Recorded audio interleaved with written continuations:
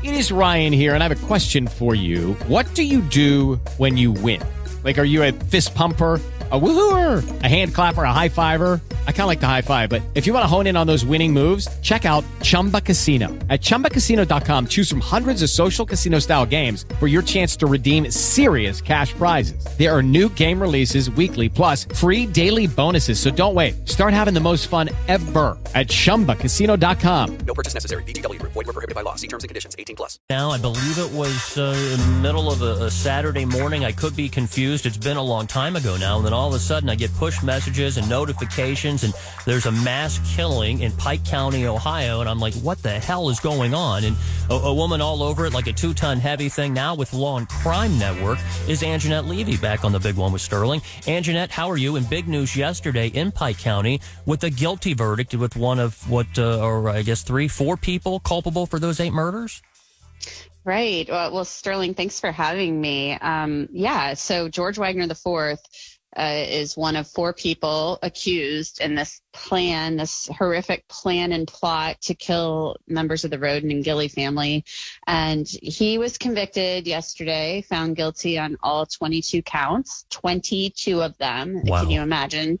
8 of those were aggravated murder. And he was the 3rd person in this case to be convicted. His mother, Angela, and brother Jake had pleaded guilty last year, which was somewhat shocking when that happened, because they were really 2 of the central figures in this case. George was kind of, according to the jury, they found that he was a player, but he was really seen as an aider and abettor rather than, one of the main players.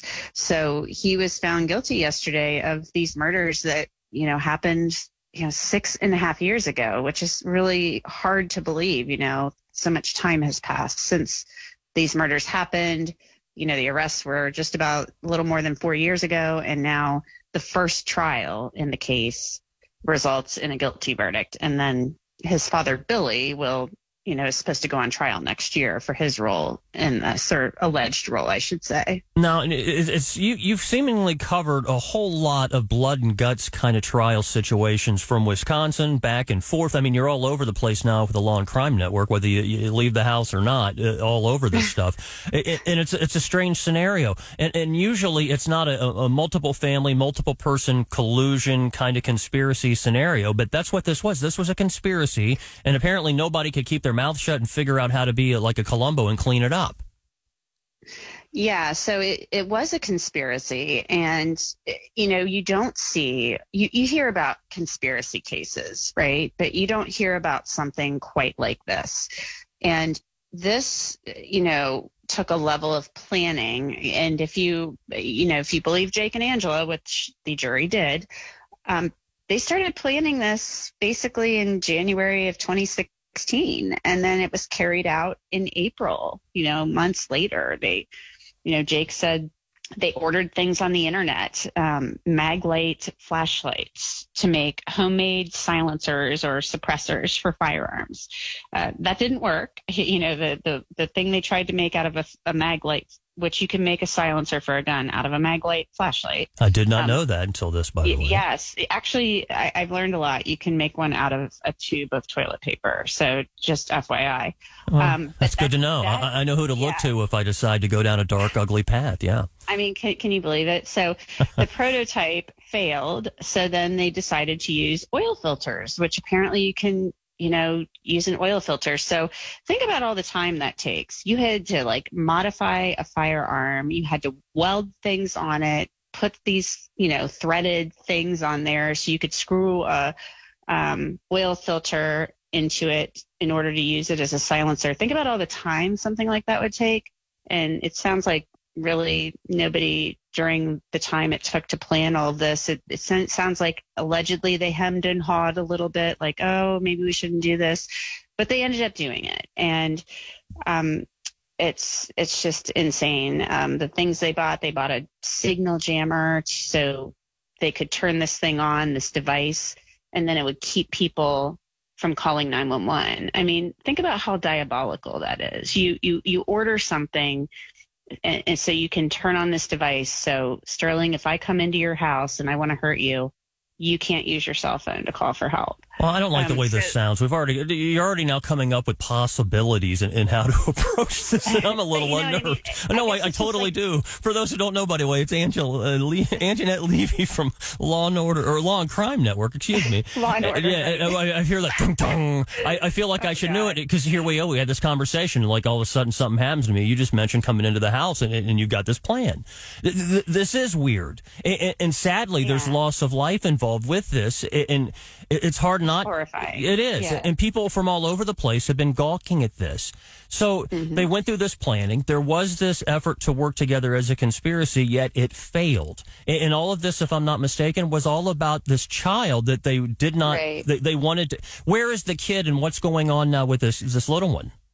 So Jake Wagner said they did this because they felt they had to protect his daughter. At the time, she was 2.5 years old, that he had with one of the victims, Hannah Mae Roden.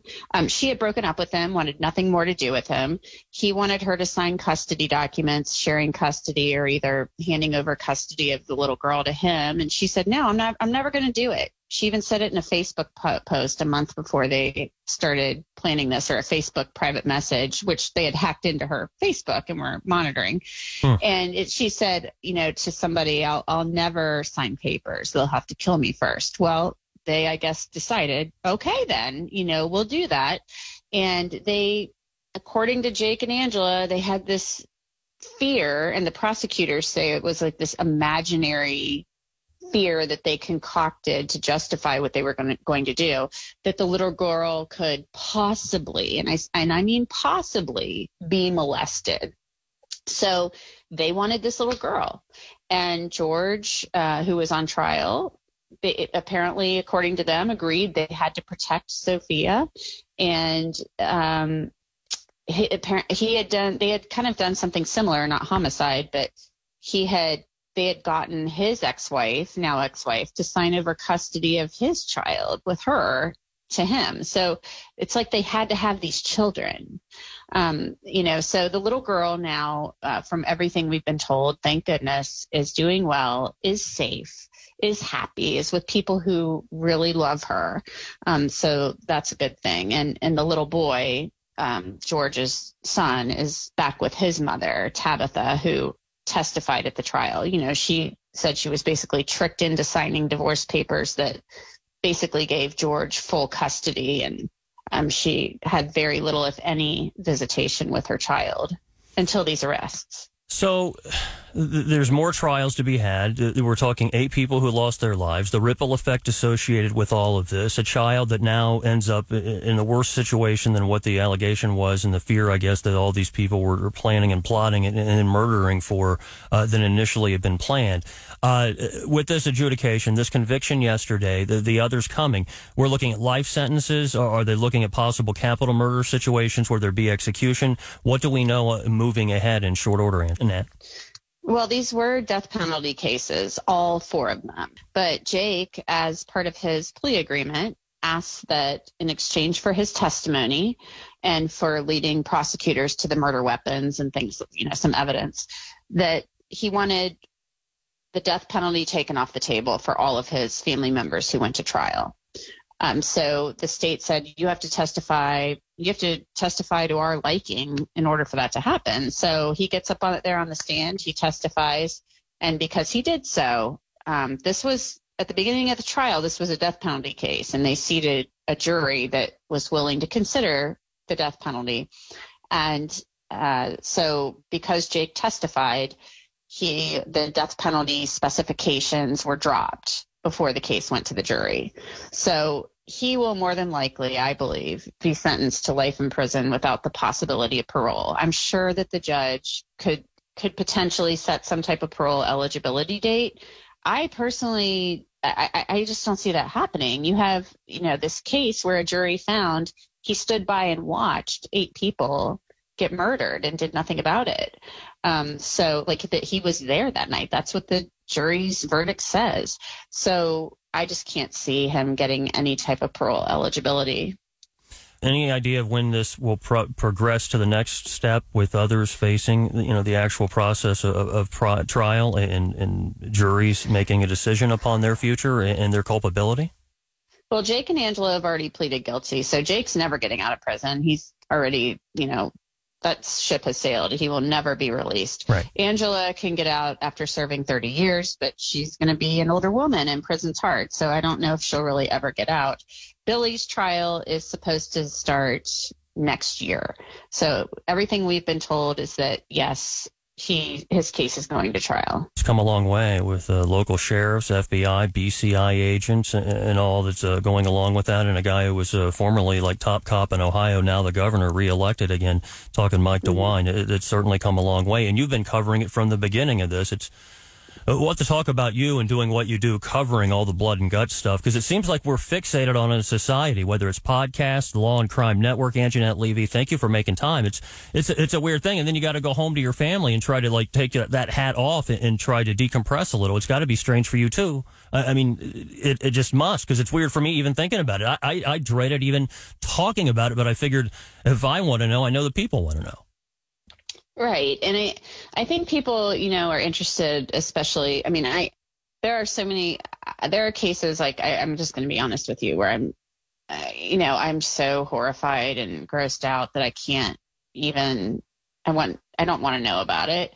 I covered this from the beginning. And I just, there was such a sense of shock and fear and sadness in the community about this, that I think that, covering it from that day and seeing, these family members showing up at the scene, just having emotional breakdowns because of what had happened.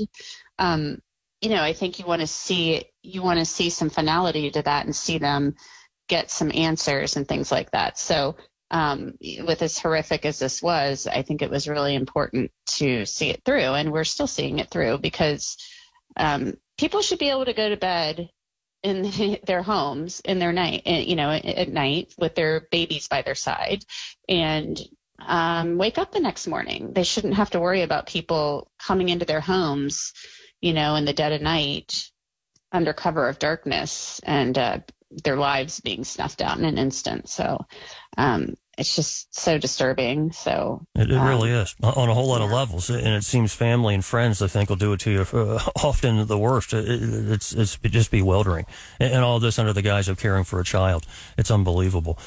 Great talking to you, great following you, watching you, and reading you. Law and Crime Network, streaming or otherwise. She is Angenette Levy. I'm Sterling. Thanks for making time, and I guess we'll get an update on this and some other gruesomeness. Maybe we can talk about something fun in the future. Can we do that? Yeah, have me back on, and we'll just chit chat. How about that? We'll call it coffee talk. Yeah, there's a future in it. Yes, I think that we could totally just sit and probably talk for hours. So I absolutely think so.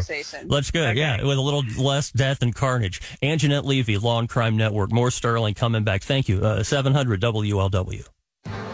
Don't shudder in fear of another bland and pointless morning. What? Mike McConnell is here to make your morning super. Yeah, that's a good thing. News, interviews, laughs, and his circle of champions. Chuck Ingram, the master of the motorways. Jennifer Ketchmark, the meteorological maven. And Seg Dennison, voted Mr. Jock 7 years running. That is amazing. Make your morning super with Mike McConnell. I've never been so proud in my life. Tomorrow morning at 5 I like that. That has impact. on 700 WLW.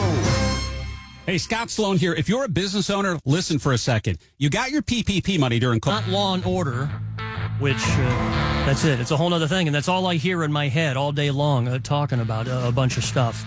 In a bit, we'll talk to GasBuddy.com, petroleum guru Patrick DeHann, on the other side of your 9:30 report about petroleum oil issues and diesel prices and our wallets getting hit, and as prices fall, how long that's going to last and what to expect next.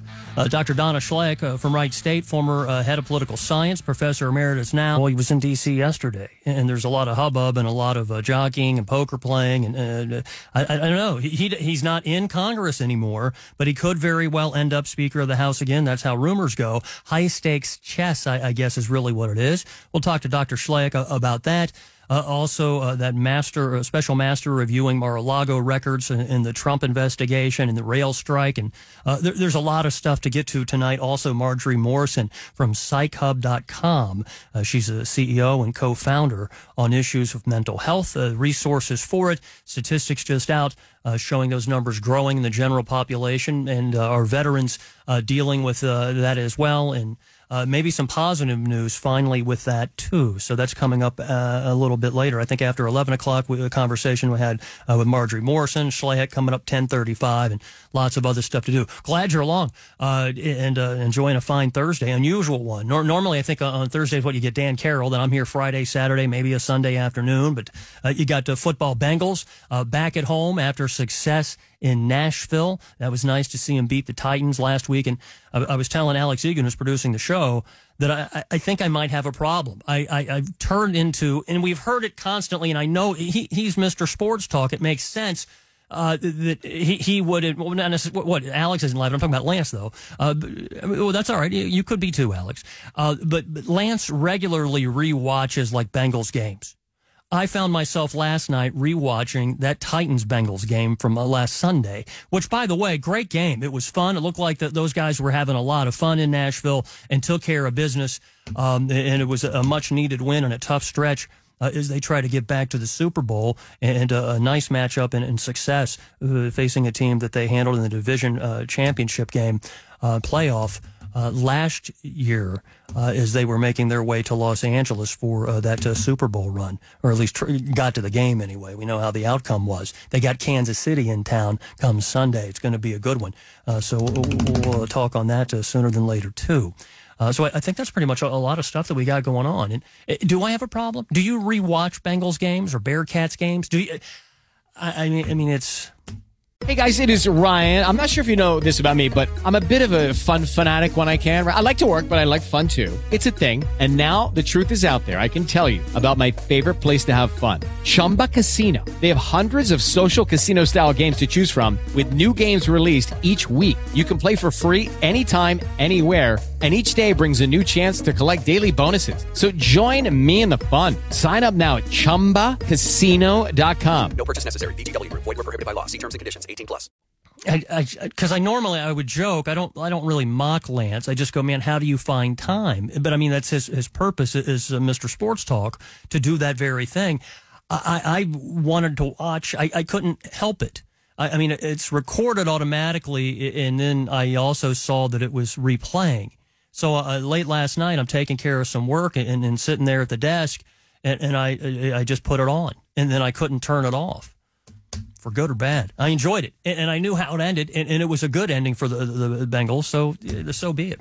On the other side, after your 9:30 report, Sean Gallagher with an update of what's going on around planet Earth. Going to bring it home to what matters to us here in the tri-state. Patrick DeHann, conversation and insights.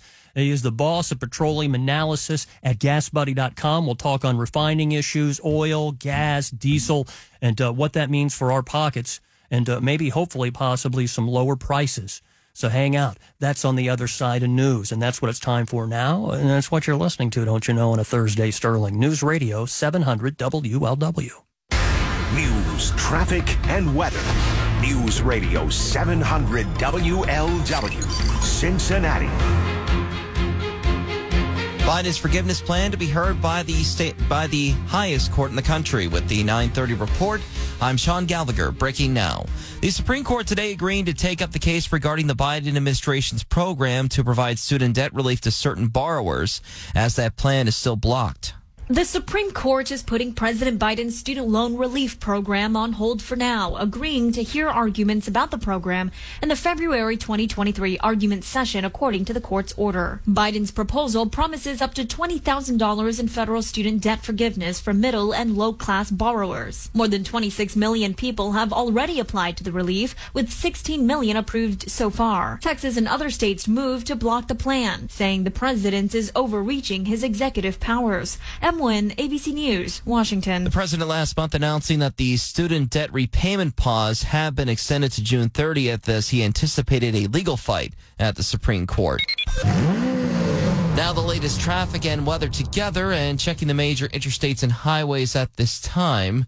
not seeing any new reports of accidents. Now the latest forecast from the Train Heating and Cooling Weather Center on News Radio 700 WLW. As we head to our Friday daybreak, it continues to cloud up and a low of 29. Now our Friday is mostly cloudy, an afternoon chance of rain, a high of 53. At night, rain late and a low of 49. Saturday, mostly sunny and cold. Sunday, mostly cloudy and 44 at kickoff. From your severe weather station, I'm 9 First Warning Chief Meteorologist Steve Raleigh. News Radio 700 WLW. Radar showing a clear sky. Our current temperature 31 degrees. A woman is arrested after a 3-year-old child dies after being found unresponsive in Avondale overnight.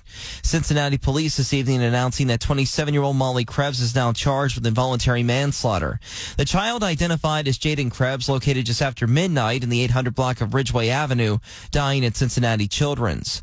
A student in Hamilton High School taken into custody Wednesday after being found with a gun. A staff member was notified that the student was armed, which led to an investigation by a school resource officer, later finding a loaded semi-automatic handgun on the student. The student now facing 2 felony weapons counts. It's a race to the finish this Saturday with conference championship games, but 2 years from now, teams right on the outside trying to make the Final Four of the college football playoff this year will find their path much easier. The college football playoff is officially expanding to 12 teams.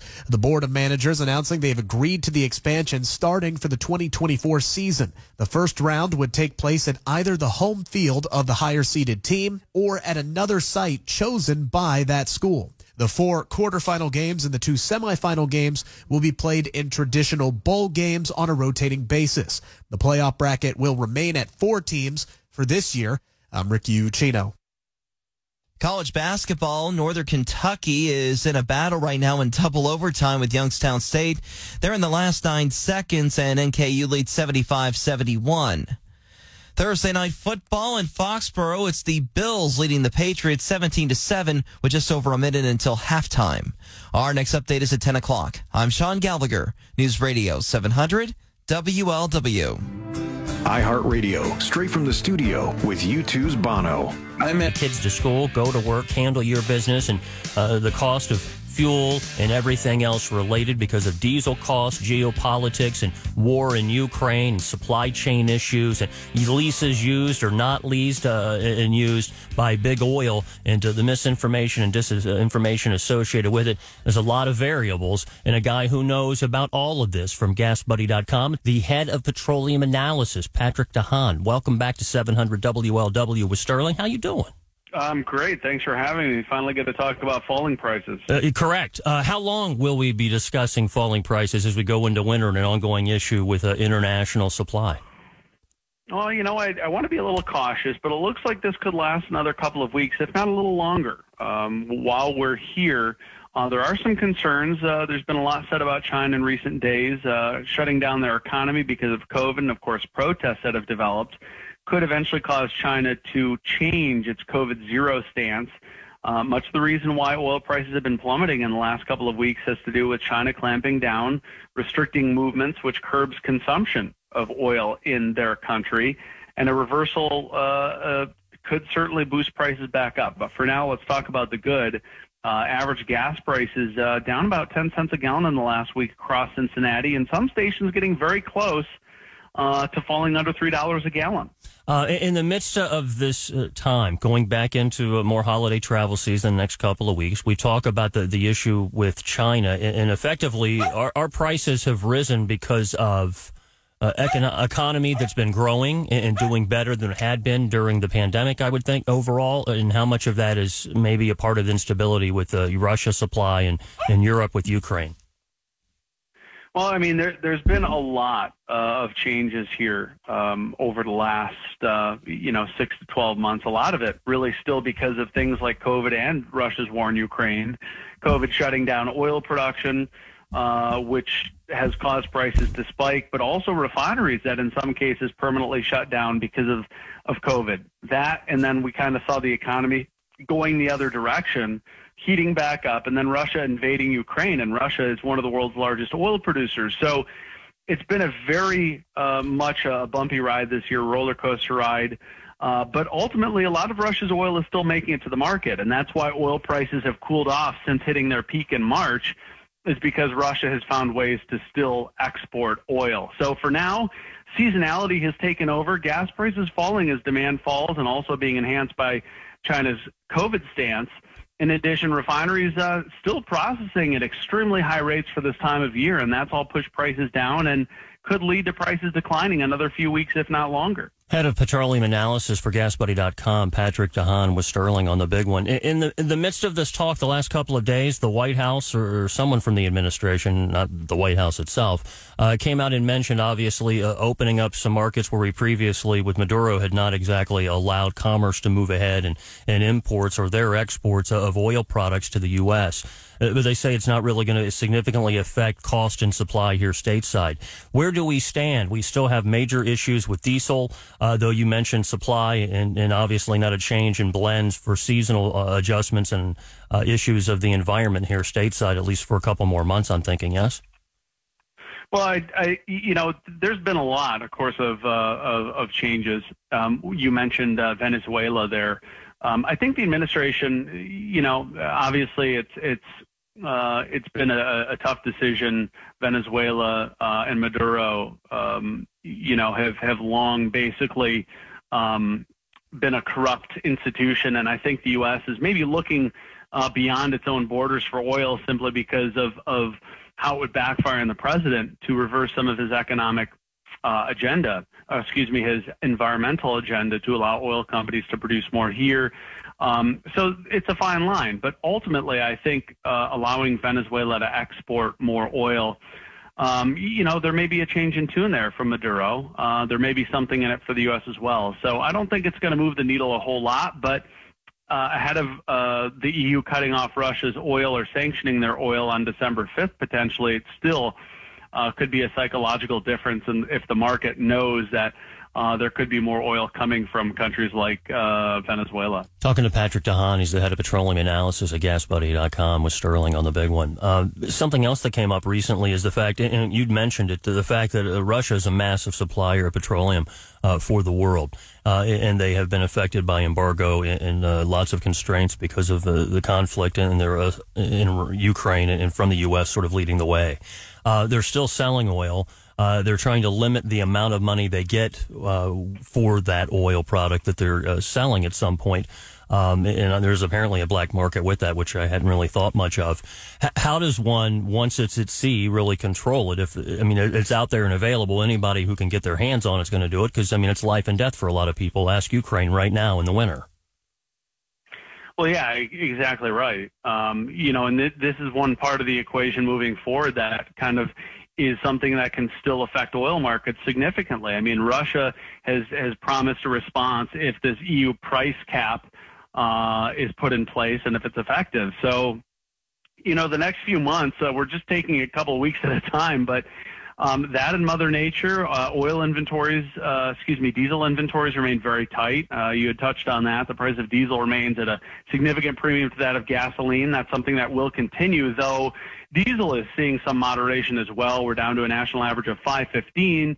That's down about 20 cents in the last couple of weeks. That will continue. But diesel remains the sore spot. Of course, diesel is the fuel that powers the economy. So just overall, very difficult to predict beyond a few weeks out, given how geopolitical situations can change. And, of course, with supply and demand constantly shifting. Patrick DeHann is the head of petroleum analysis, GasBuddy.com. Here's something I don't understand because I hear language in misrepresentation and I don't know the truth of the matter. I think a lot of people come to me and ask, and I go, well, why don't we get DeHann on from GasBuddy and ask? And hopefully you can help because we know that the future short term is easier than long term. But the talk of leases and development and discovery and recovery of petroleum products here stateside with leases to big oil. Some 9,000 are talked about that apparently aren't being worked with right now. The talk of environmental regulation maybe helping to put a lid on that. Are they utilizing and sucking out all that black gold from states that's possible at this point with leases held? Why are they holding them? And what does all the gobbledygook talk about it really mean? Because one side says one thing and the other is the other. Forgetting about politics, I'm trying to figure about, what my future holds for stocks and pocket and surviving, the economy. Well, a lot's been said politically. One party's trying to make it out to be an attack on the energy sector. It will mean that, down the road when those permits could be utilized, that, it's a limitation. But oil companies sit on thousands of permits. They don't use them all at once. Nothing has changed there. So, for the Biden administration to paint that picture, that's always been the case. But you don't pull a permit a day before you need to start building on a plot of land. There's a lot of regulatory process. So you get permits in anticipation so that when you need it, it's ready. So, the administration has been absolutely less than friendly to the oil sector. That's had a role, but that's something that will take years to manifest in the form of energy prices that are significantly affected. And for now, we're still dealing with the imbalances brought on by COVID in Russia. Well, thank you for the time. I could spend a lot more with you. I appreciate the insight in doing what you do. It's a great resource, whether it's the app or online, or if he'll pick up the phone for you. He's Patrick DeHann, head of petroleum analysis, GasBuddy.com. Thanks for making time. We'll hopefully talk to you again sooner than later with good news and fatter pocket. That's right. Thanks for having me. Take care of yourself. More Sterling coming back, 700 WLW. Okay, round two. Name something that's not boring. A laundry? Ooh, a book club. Computer solitaire, huh? Ah, sorry, we were looking for Chumba Casino. That's right, ChumbaCasino.com has over 100 casino-style games. Join today and play for free for your chance to redeem some serious prizes. ChumbaCasino.com. No purchase necessary. Void where prohibited by law. 18+ terms and conditions apply. See website for details. Amplify your career through training and development solutions specifically designed for federal government professionals. From courses to help you attain or retain certification, to individualized coaching services, to programs that hone your leadership skills and business acumen, Management Concepts optimizes your professional development. Online, in person, individually, or groups, it's training that's measurably better. Learn more at managementconcepts.com. That's managementconcepts.com. Experts warn cash, stocks, and bonds could become worthless. Crypto is crashing and gold is too risky. How should you protect your money? Invest in chickens. Sometimes things don't seem quite right. Discover how chickens can protect you from the coming economic collapse. And that's when you need a little Scott Sloan common sense. Look, I'm about the real stuff. The problems and the issues that actually affect you. But I also make sure we had a little fun along the way. Check out Sloaney tomorrow morning at 9 on 700 WLW. And be sure to catch his podcast on the iHeartRadio app. Hi, I'm Dana Schwartz, host of the hit podcast Noble Blood. Join me on my new podcast, Stealing Superman, for a deep dive into for sales and service, and soon to be the largest Jeep and Ram dealer in the Tri-State. That's Mike Castrucci Chrysler Jeep Dodge Ram. You're listening to 700 WLW, also available on 94.5 FM W233BG Cincinnati. Glad you're along. Fine Thursday night, Sterling, 700 WLW. Alex Egan producing the show. Sean Gallagher in the newsroom. I don't know who tags in after him. McCormick. So a couple of Seans in the newsroom. It's around the corner. I don't know what that means. That almost sounds like a derogatory term. It's just a couple of Seans. But I don't mean anything like it. It's their first name. It's like I said, hey, there's a Sterling on the big one. That'd be me. Alex Egan's producing the show. McConnell in the morning tomorrow. On it goes. You get Willie, you get Ed and Rock, and so on. Anyway, later, Dr. Donna Schlagheck, Wright State University professor emeritus. She used to be the boss, political science there, the chair, if you will. We'll talk on a lot of rumors. Ohio's John Boehner was in D.C., getting some headlines, getting some FaceTime and some good ink, and maybe taking part in testing the waters and maybe an invitation in a high-stakes chess match to become speaker if McCarthy doesn't. We'll talk on that. And you got appeals court issues with a special master involving those documents and that Department of Justice stuff, and a rail strike, legislative vote on keeping them working but not giving them all those days when it comes to sick leave and so on, which leads me to something else. I mean, look, if you want to do a job, there are certain things that are critical for our survival, our economy, our safety, our security, and in general terms, our vested interest as a nation and our people, and for that matter, the world.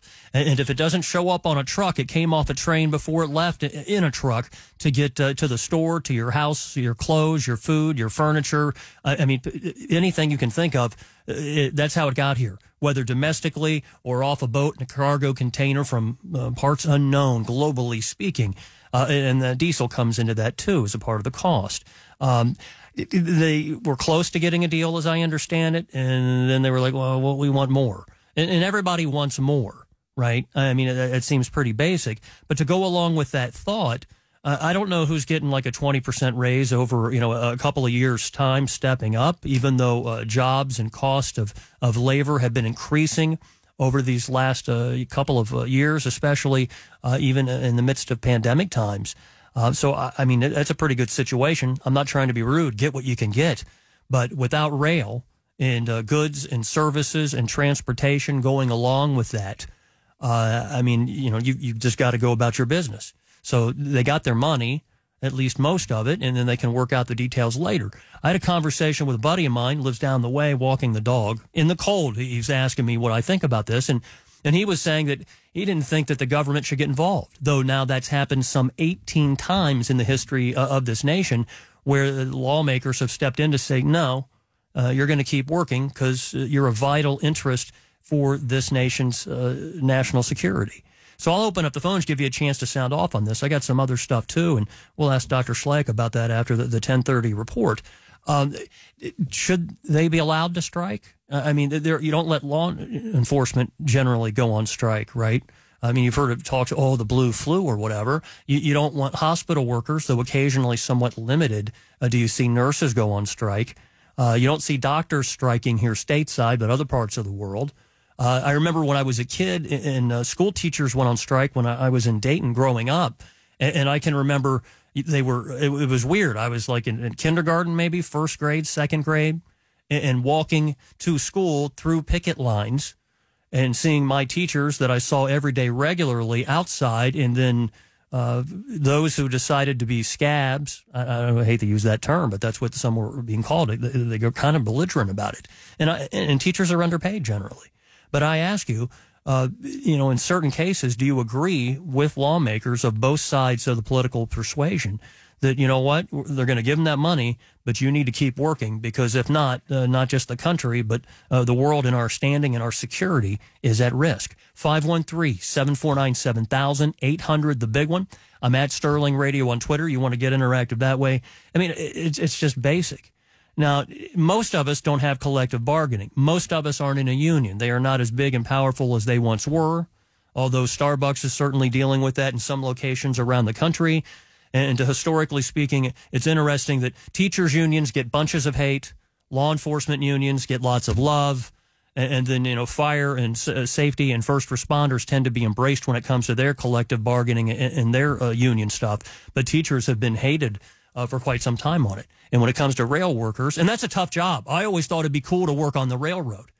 I might be a little long in the tooth to do that now, but there's a great need for truckers. There's a great need for people to work in the business of rail of one type or another when it comes to transportation of goods and even people in some cases. And the talk of rail and more Amtrak in Ohio and maybe high-speed stuff, that's all sort of interrelated.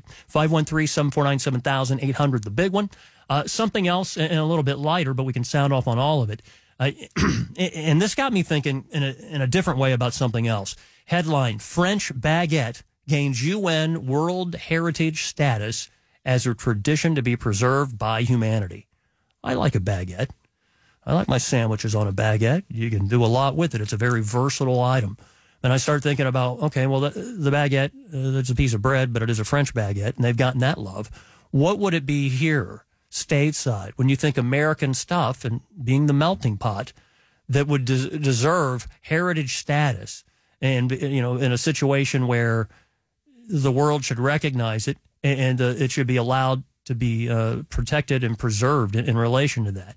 They said the bread's new status, the French government says it's planning to create an artisanal baguette day called the Open Bakehouse Day to connect French better with their heritage. When I think of you, I think chicken and waffles. I think here in the tri-states, certainly there's Geta. In the Pittsburgh and parts of Pennsylvania, I guess there's Scrapple. In New Orleans, you could say there's the po' boy. And there's such a mixing of French and Caribbean and African and Italian foods in and around New Orleans. It's a hodgepodge of everything, truly the melting pot. There's a whole lot of stuff that could sort of go along on that line. What would it be here stateside that you say, what, this deserves heritage status? The hamburger, the cheeseburger, I think that's quintessentially American. Why shouldn't that be determined to be the same when it comes to heritage status? Is there something? You could also, if it's stale enough, wreak havoc and cause harm, defend yourself with a baguette. You ever get thumped by a baguette? I mean, it's not the proper way to deal with bread. You could do that with a bagel. You could put a bagel on a rope, let it get stale, spin it around. It could be like a David and Goliath thing with the rock. You could lose an eye, and then you could eat the evidence. Wow. Now I'm sounding like a law and crime conversation about plotting and planning. I've had no premeditation with these type of things. I'm just saying, you ever try to eat a stale piece of bread? You could cause some harm. And I can remember there was, I think it was an Alfred Hitchcock show. I might be wrong. Could have been like an Outer Limits or a Twilight Zone. There was a show that was old when I saw it as a rerun as a kid, when it came to a woman who, she had killed someone with like a piece of frozen meat. And then law enforcement was there. The murder police, homicide cops, investigators, detectives were in her house trying to get to the bottom of what the hell happened. And she was cooking. And then she offered those investigators some of the meat that she had been cooking and preparing. I think it was like lamb chops or something. I could be wrong. Might have been a nice ribeye steak. And she was basically offering them a chance to eat the murder weapon as they were trying to pin it on her or anybody else who might have been responsible. You could do the same with a baguette. I don't think that is the UN's plan when it comes to World Heritage status or even fully what it means. But I say get a. And you know what? What about a three-way? Or maybe a coney. When you think Cincinnati chili, I think that might qualify. Maybe it's just me. Other side, lots of ground to cover. 10 o'clock report. Sean Gallagher's got it. Bengals at home at Paycor come Sunday. Late game. Kansas City Chiefs in town looking to handle business. It should be a good one. And you had some basketball and a lot of other stuff happening too. News time now. More Sterling coming back on the home of the best Bengals coverage. And those Reds with Reds Fest this weekend. News Radio 700 WLW. News, traffic, and weather. News Radio 700 WLW. Cincinnati. Pain easing at the pump as the holiday season kicks off. With the 10 o'clock report, I'm Sean Gallagher, breaking now. Gas prices across the country continue to drop, a far cry from where the U.S. was in June, when the average for a gallon of unleaded in the U.S.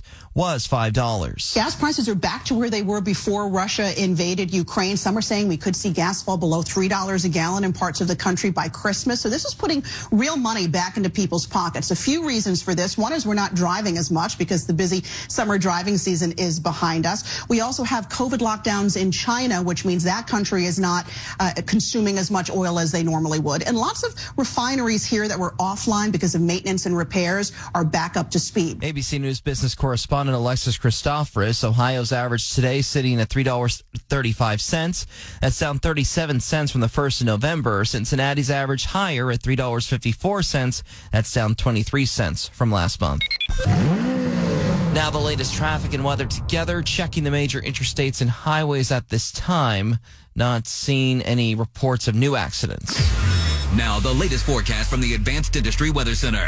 Ever wonder what visiting the dentist without fear would feel like? Learn about the advanced dentistry difference at nofeardentist.com. Heading into Friday morning, it's increasing clouds, a 7 a.m. temperature of 29. The rest of our Friday, then, clouds and windy and an afternoon chance of rain, a high of 53. At night, rain develops and continues into Saturday early, a low of 49. From your severe weather station, I'm 9 First Warning, Chief Meteorologist Steve Raleigh. News Radio 700 WLW. Radar showing a clear sky at this time. Our temperature 30 degrees. Hamilton County Commissioners in a 2-1 vote today approving a 10.5% property tax rebate for homeowners in 2023. Alicia Reese was the no vote, saying in a statement it's not the 30% property tax rebate voters were promised when approving a 0.5-cent sales tax increase back in 1996 to help fund construction of Great American Ballpark and Paycor Stadium. Reese continuing saying the county was unable to keep that promise to the taxpayers during these tough times for citizens, but at the same time can keep the promise to sports facilities and other expensive projects, and said the county must have one set of rules. She concluded saying the county can be both fiscally stable and responsible while also giving homeowners the break they were promised. The family of an autistic boy who earlier this year wandered away from a children's home in northern Kentucky and drowned in the Ohio River, filing a wrongful death lawsuit, naming the children's home in northern Kentucky and Covington and the Kentucky Cabinet for Health and Family Services and some of the other employees in that suit. 9-year-old Ian Seuss's body was found a mile from the home back in early June.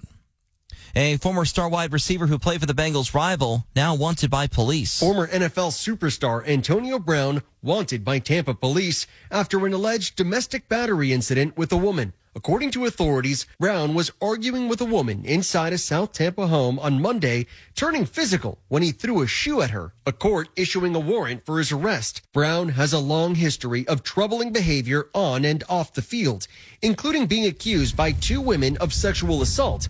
He's denied the allegations. ABC News' Victor Oquendo. A 12-team college football playoff officially will start in 2024. Word coming today that the Rose Bowl had come to an agreement to expand the playoff in the final 2 seasons of its current contract, which are 2024 and 25. The 4 teams in this year's playoff will be announced Sunday following championship weekend. College basketball, NKU beating Youngstown State 77-73 in double overtime at Truist Arena tonight, opening conference play with a victory. Our next update is at 10:30. I'm Sean Gallagher, News Radio 700 WLW. This report is sponsored by the Ad Council. I hear wherever you are, whatever you're doing, could be on the iHeartRadio app. Motivated to sound off, can't pick up the phone, give it the finger, 513-749-7000, 800, the big one. It's easy. iHeartRadio app, big one page, talkback mic, leave a message.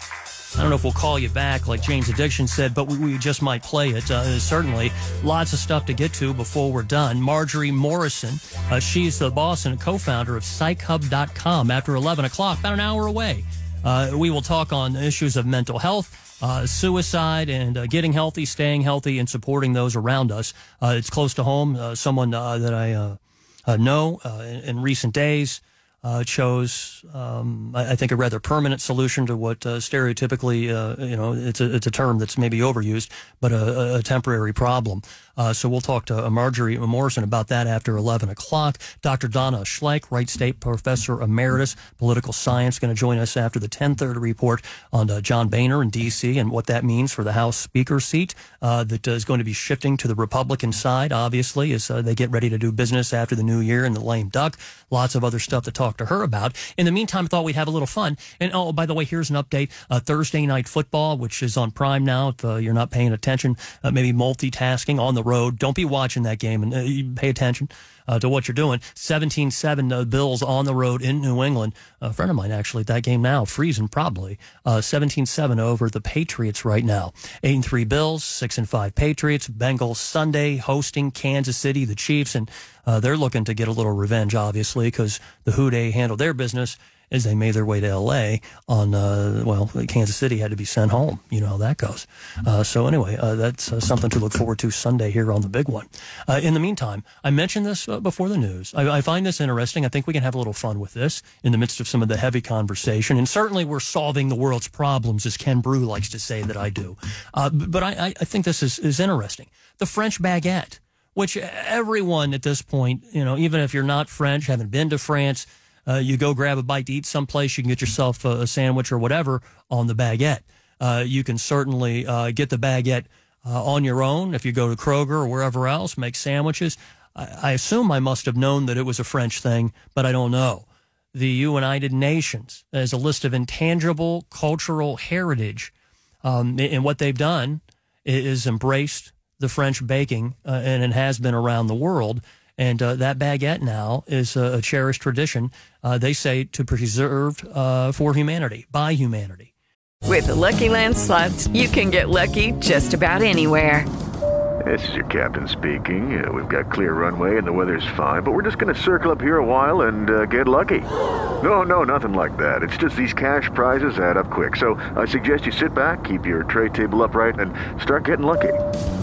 Play for free at LuckyLandSlots.com. Are you feeling lucky? No purchase necessary. Void where prohibited by law. 18+ terms and conditions apply. See website for details. Amplify your career through training and development solutions specifically designed for federal government professionals. From courses to help you attain or retain certification, to individualized coaching services, to programs that hone your leadership skills and business acumen, Management Concepts optimizes your professional development. Online, in person, individually, or groups, it's training that's measurably better. Learn more at managementconcepts.com. That's managementconcepts.com. And I start thinking about this, and obviously it's made with only flour, water, salt, and yeast. It makes it easy to prepare for populations that aren't necessarily as fortunate as we in the United States in the land of plenty, even though there may be some trying times for many of us. But it started getting me thinking, generally speaking, about what would be quintessentially American. That would be easy to fix, that the world has embraced. I mean, you could say the French fry. That seems like an American thing. I don't know the full history. I'm not like a foodie of history study that they may have at UC. I don't even know if it could be a major. I have no idea. Probably a more future in it than underwater basket weaving, which was my minor. But I start thinking cheeseburger, hamburger. You could say pizza. I don't think it was initially American, but it certainly turned into something here stateside that is unlike pizza most other places, no matter where you go, whether it's two cities, up off of 71 there in the Mason area or somewhere else for that matter. What would be the American contribution to the world as a tradition to be preserved by humanity? What would it be? Pizza? French fry? I remember, back during the Gulf War many years ago, there was lawmakers wasting time and publicity stunts saying that they were going to outlaw and change the name of the French fry because the French weren't along with us and, the group of countries and allies that were going to go and try to fight terrorism and so forth. But just the same, the French fry seems American, right? Cheeseburger, hamburger seems appropriate. What about the chicken tender? Everybody has a chicken tender now. Deep fried, battered, and so on. Seems quintessentially American to me. 513-749-7000, 800, the big one, and at Sterling Radio on Twitter. You can certainly get interactive. Now, while you think about that a little bit, there's something else that you may have had some dysfunctional relationships in the past. I have a history of, what's the best way to say it? I'm not saying I like crazy, but I seem to be attracted towards crazy or a little bit insane. I may or may not be one to help cause the insanity and the crazy from time to time. There is passion and there is great attraction with that, but there can often be a downside. There's a guy in the last week that's gotten himself international attention out of Texas who has an ex-girlfriend that apparently was a little upset, a little unstable, unhinged, and off the rails. Answered a phone. A woman answered his phone when she was calling. She freaked out, panicked, lost her mind, and apparently thought he was cheating or with someone else, even though they were no longer together. And not that it necessarily matters, but apparently it was, in fact, a relative of his. Her way of dealing with that was going to his house, allegedly, although there's documentation, basically setting his place on fire. Then she messages him out in front of the house and basically as the law enforcement and as everything else, as I called the fire department. Unfortunately, by the time they arrived, everything he owned, this guy says, including all of his daughter's clothes, toys, shoes, everything, a total loss, gone. And she reached out to him before that happened to basically say, I hope he's able to save something or that they're able to save his house. So she basically snapped and took his, it changed his whole world. So I'm just wondering, have you danced with crazy? Have you had a woman or a man in your life in a relationship situation do something like that? I mean, I had a woman that I casually dated. It wasn't even like a serious thing when I was a much younger guy. And there was a misunderstanding, and thankfully she didn't burn the house of Sterling down, but she did end up at a party that my friends and I went to, and she was not happy that I arrived. She thought that I was going to go see one girl who, oddly enough and coincidentally, same name as hers, first name. After a weird scenario where we were supposed to get together, my car broke down. I called her. I was embarrassed. I'm like 16, 17 years old. I'm like, I'm sorry, I can't make it. My car's all busted up. And we can go out another time. Because, I was embarrassed. And then she shows up at the house after this other girl happened to just be nearby and showed up. And she frowned on it. So then a week or so later at this party, she decides when I'm there that she's very upset. There were a couple parties along the street at the same time. I think it was like senior year of high school. And she grabbed a butcher knife out of somebody's drawer of implements and so forth, utensils, and then chased me down the street. And thankfully, I was able to get away from her, didn't fall and end up a cautionary tale. She's healthy. She's happy. She's got a family of her own now. But for a moment, she was a little bit on the crazy side. Yeah, correct. It was like some type of weird serial scenario, like soap opera. Anyway, 513-749-7800, the big one. Have you danced with crazy? Are you attracted to crazy? And what's the worst thing that's happened? Hopefully nothing as bad as this Texas father who had his house burned down by a crazy girl. Allegedly. I don't need a lawsuit. It's your Thursday Sterling, 700 WLW. This is the game you've been waiting for. Punches for the end zone. Touchdown! Joe Burrow and his 7-4 Bengals take on Patrick Mahomes and his 9-2 Chiefs. Showtime! The last time they battled, the orange and black stunned KC with an overtime victory. Is good! Will our Bengals do it again? Tune in and find out. Dangerous Dan Hoard and Dave Lapham have the call from the jungle. Coverage starts Sunday at noon on 700 WLW, the home of the best Bengals coverage. I love mornings, which is a good thing. News and World Report. Visit simplysafe.com/holiday to save big today. Advanced home security, 24/7 professional monitoring for less than $1 a day. There's no safe like Simply Safe. Attorney Joe Cordell. You hear the phrase a lot this time of year, Merry Christmas or Happy Holidays. But holidays are not always happy, particularly for guys grappling with a divorce that they didn't choose. These men need more than the help of a good lawyer. They need the hope and encouragement of a good friend. Cordell and Cordell, 513-823-2020. Office in Florence, Kentucky, and 6 offices throughout Ohio. 201 East 5th Street, Suite 1410, Cincinnati, Ohio, 45202. Joseph Cordell, licensed in Missouri and Illinois only. CordellCordell.com. 9 first morning forecast on the big one. Oh, man, you got me with the top. Thank you, Alex. Hang on a minute. I'm just a little band from Texas. This makes me want to drink a little bit. Turn it up real loud. Yeah. Anyway, okay. I guess I should do what I'm contracted to do. Tonight, clear skies down to 27. Tomorrow, warmer and a little bit of light rain to get into the weekend, unless you're already there with maybe a long weekend. And if that's the case, good for you. I'm not bitter. I'm just saying. High, middle 50s, low about 50.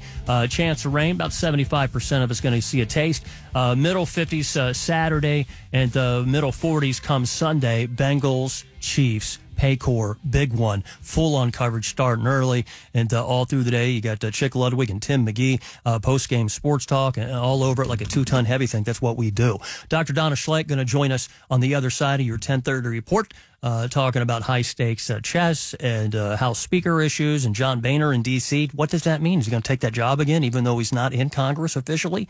Can he do that? That's what some of the rumors are. We'll pick her brain on that and some other stuff going on in the world of, rail strikes and politics and whatever else. And later on, Marjorie Morrison from PsychHub.com. She's a boss co-founder there, dealing with mental health issues. It's a great resource, a hub. It's sort of in the name of getting resources and education to be able to help those around us and maybe even ourselves, and talk on veterans and suicide issues too. So that's coming up in about 40 minutes time, 45 minutes give or take. So hang out. Something else I want to get into because it's 30. I'm sorry. I should do the temperature. 30, your severe weather station, News Radio 700 WLW. All right. If you haven't already put all your holiday lights up, I'm very minimalist when it comes to it.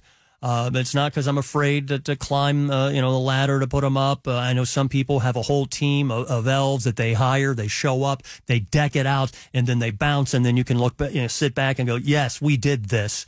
I've got some relatives and some friends. A group of people I know, I kid you not, I think they have 8 or 10 Christmas trees, and it's like the White House. There's like a different theme all over the place. It's like going to one of those Christmas stores that there's in vacation land that are open 24/7. Between the Christmas stores and the Halloween stores, there's a whole lot of decorating going on. And I was made aware, because these people that I know, that half of their trees are alive, so there's a lot of watering and to make sure and keep them from drying out, so you don't end up a statistic and a highlight and something that Sean Gallagher or Sean McCormick talks about in news, because they get dry and they get brittle and they get very flammable, and you don't want to go up and smoke like that. And the others of theirs are like fake. Which, they're real, they look like real trees, but they're artificial. That's the word. My mom always like, don't call it a fake tree. We had real Christmas trees. Then we had artificial Christmas trees at the House of Sterling. And then we had the Hanukkah bush because, I got a little of all of that going on in the family. And we embrace all of it. As a kid, I told this story before, and I usually save it and bring it out closer to Christmas, but I'll mention it. There was a time when the tree attacked my mother, and it nearly killed her. There's a tease for future conversation and listening. I won't get into it now, but then we embraced the Hanukkah bush because it was shorter and it was not as much fall to the ground, if in fact trying to top the tree with the star or any other decorations to the hardwood floor. I was a young Sterling at the time and still somewhat traumatized. I can't tell that story but once a season. And tonight is not the night, but just be aware it's coming. I bring this up, though, because apparently inflation leaves nothing untouched. Even though gas prices seemingly gone down just a little bit in the last week to 10 days, Christmas trees apparently taking the brunt of inflation as well. They're saying the tree growers around the country, between gas and diesel and inflation dealing with fertilizer prices, much of which comes from the Ukraine. And, of course, they're fighting Russia, who's trying to take over. They say a third of Christmas tree growers said that their costs have increased at least by 16%. And this is from they have their own tree board, their own, I don't know if it's a lobbying group or whatever, but it's called the Real Christmas Tree Board. Maybe I have to get somebody on from there. They say that we should expect to see cost rise in some cases 20, 30% depending, which then leads me to something that could be a driver of conversation. How much do you pay for a Christmas tree or a Hanukkah bush or whatever you want to call it? Whether it's a reusable one, an artificial one, then that's another thing because you can prorate that over a period of time. Dollar cost averaging, you know what I mean? How many seasons will it last? Compared to a live one where you get one shot and that's the end of it, and then you just, get it outside, get it recycled, or burn it in the backyard. I've shared a little too much of my life. But I'm wondering how much is too much? $100, $50, $20? I remember as a kid working at the grocery barn in Christmas season, I would get sometimes away from working in the produce department and pushing carts, and then they would let me work with the Christmas tree people outside. So then I would help grab the tree that is picked by the people. I would help load it up onto the car and tether it down. And then occasionally people would want to give me a tip.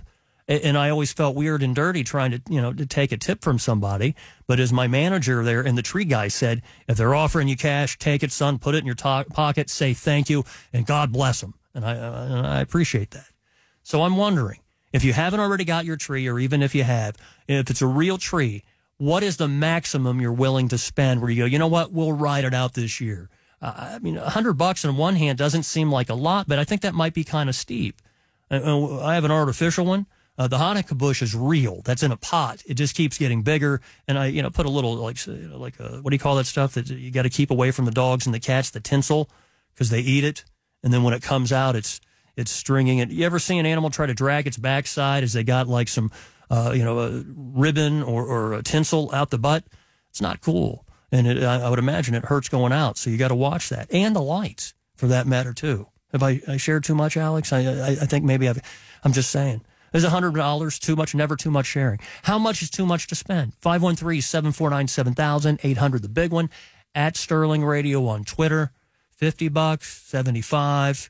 Sean Gallagher probably spends hundreds and hundreds of dollars on trees. He embraces the Christmas. He probably comes in here in a hat and those oversized balls of joy and light, the decorations on the house. And I remember having I want to say it was a bagel from someplace in town when I was a little Sterling, that for decades, probably 30 years that my mom had, and she saved it, and she would always bring, that's that bagel that I got you when I was a kid, when you were a kid. And I don't know where it is now. And I don't think anyone ate it. I don't know if the dog may have tried to steal it and eat it several dogs ago. Have I shared too much? Probably. Anyway, quick break, come back. News time now. Sean Gallagher's like, dude, seriously? Yes, seriously. It was an old bagel. And we just hang it on the Christmas tree and then also on the Hanukkah bush. We could shift back and forth. On the other side, we'll get dirt from Dr. Donna Schlagheck from Wright State, Professor Emeritus, Political Science Chair in the past.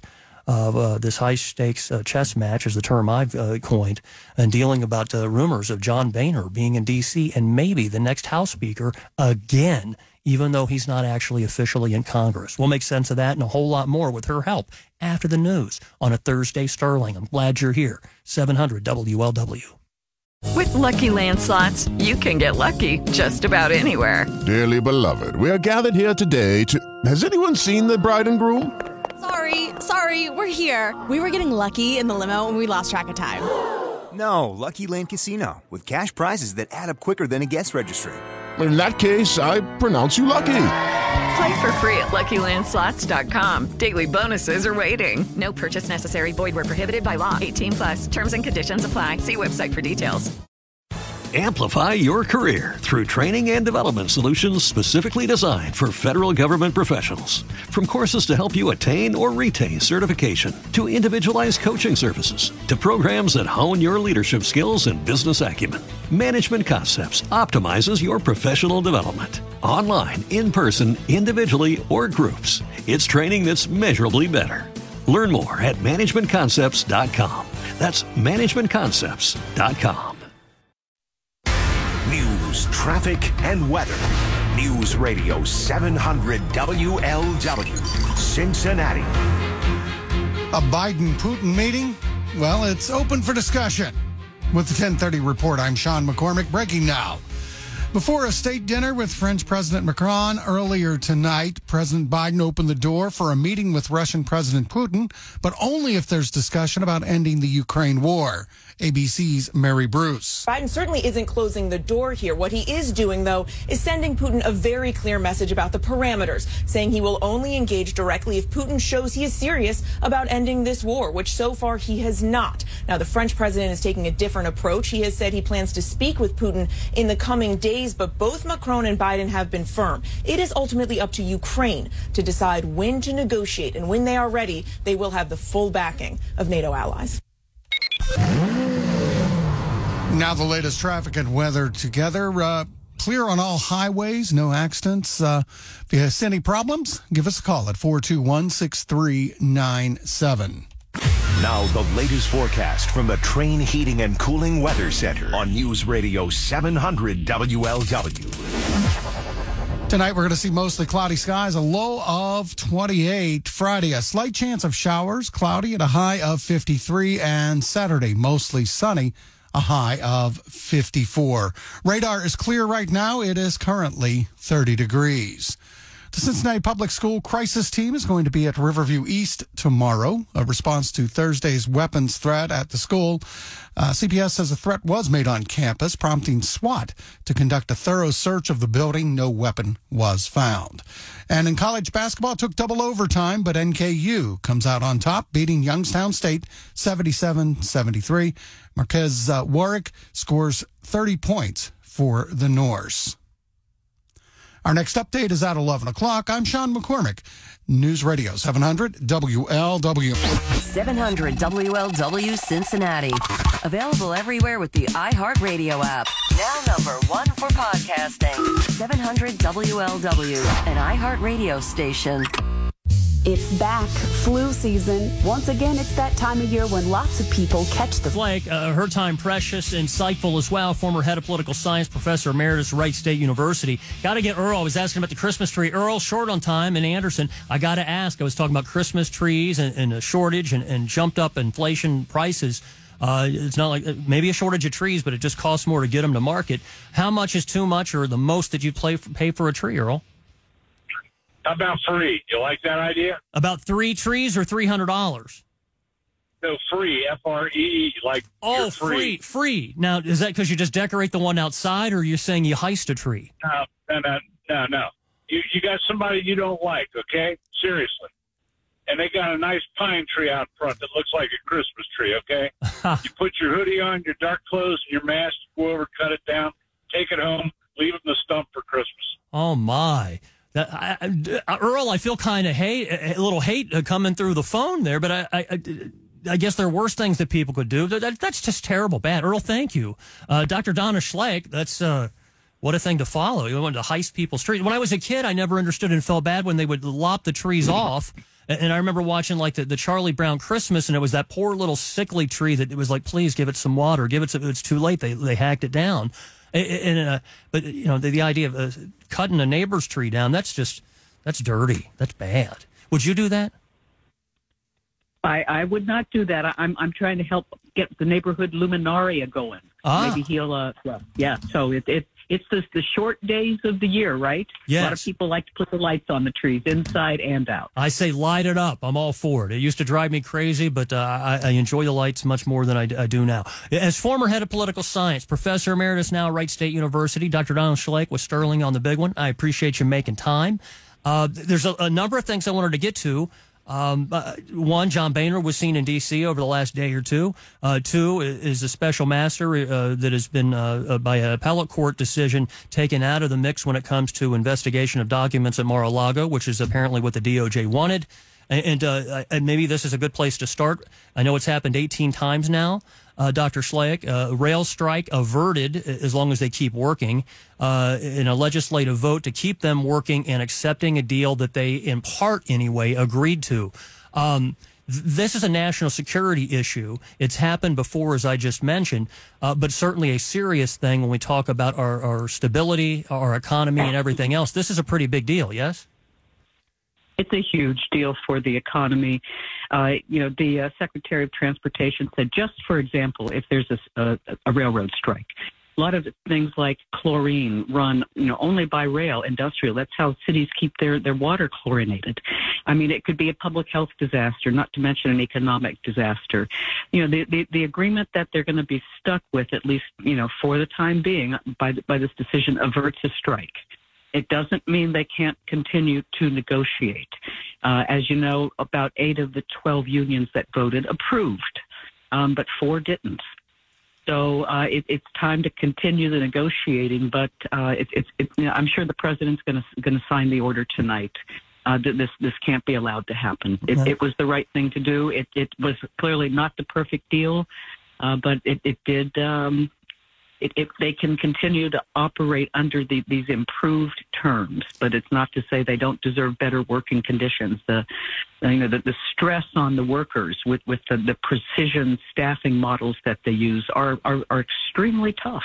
I always thought it'd be cool to work on the railroad, and it's changed a lot in my lifetime. But it's still a shortage of workers, and we're as dependent upon it as we ever have been. Though there has been some change with that in parts of the country, and obviously trucking is a part of that too. And that's another tough job that's often very thankless. But I have to say, Dr. Schlagheck, I mean, most of us, to be able to have a deal in front of us that says your salary is going to increase 25% over the next couple of years, that's better than a kick to the gut, even though it's not necessarily everything that you want.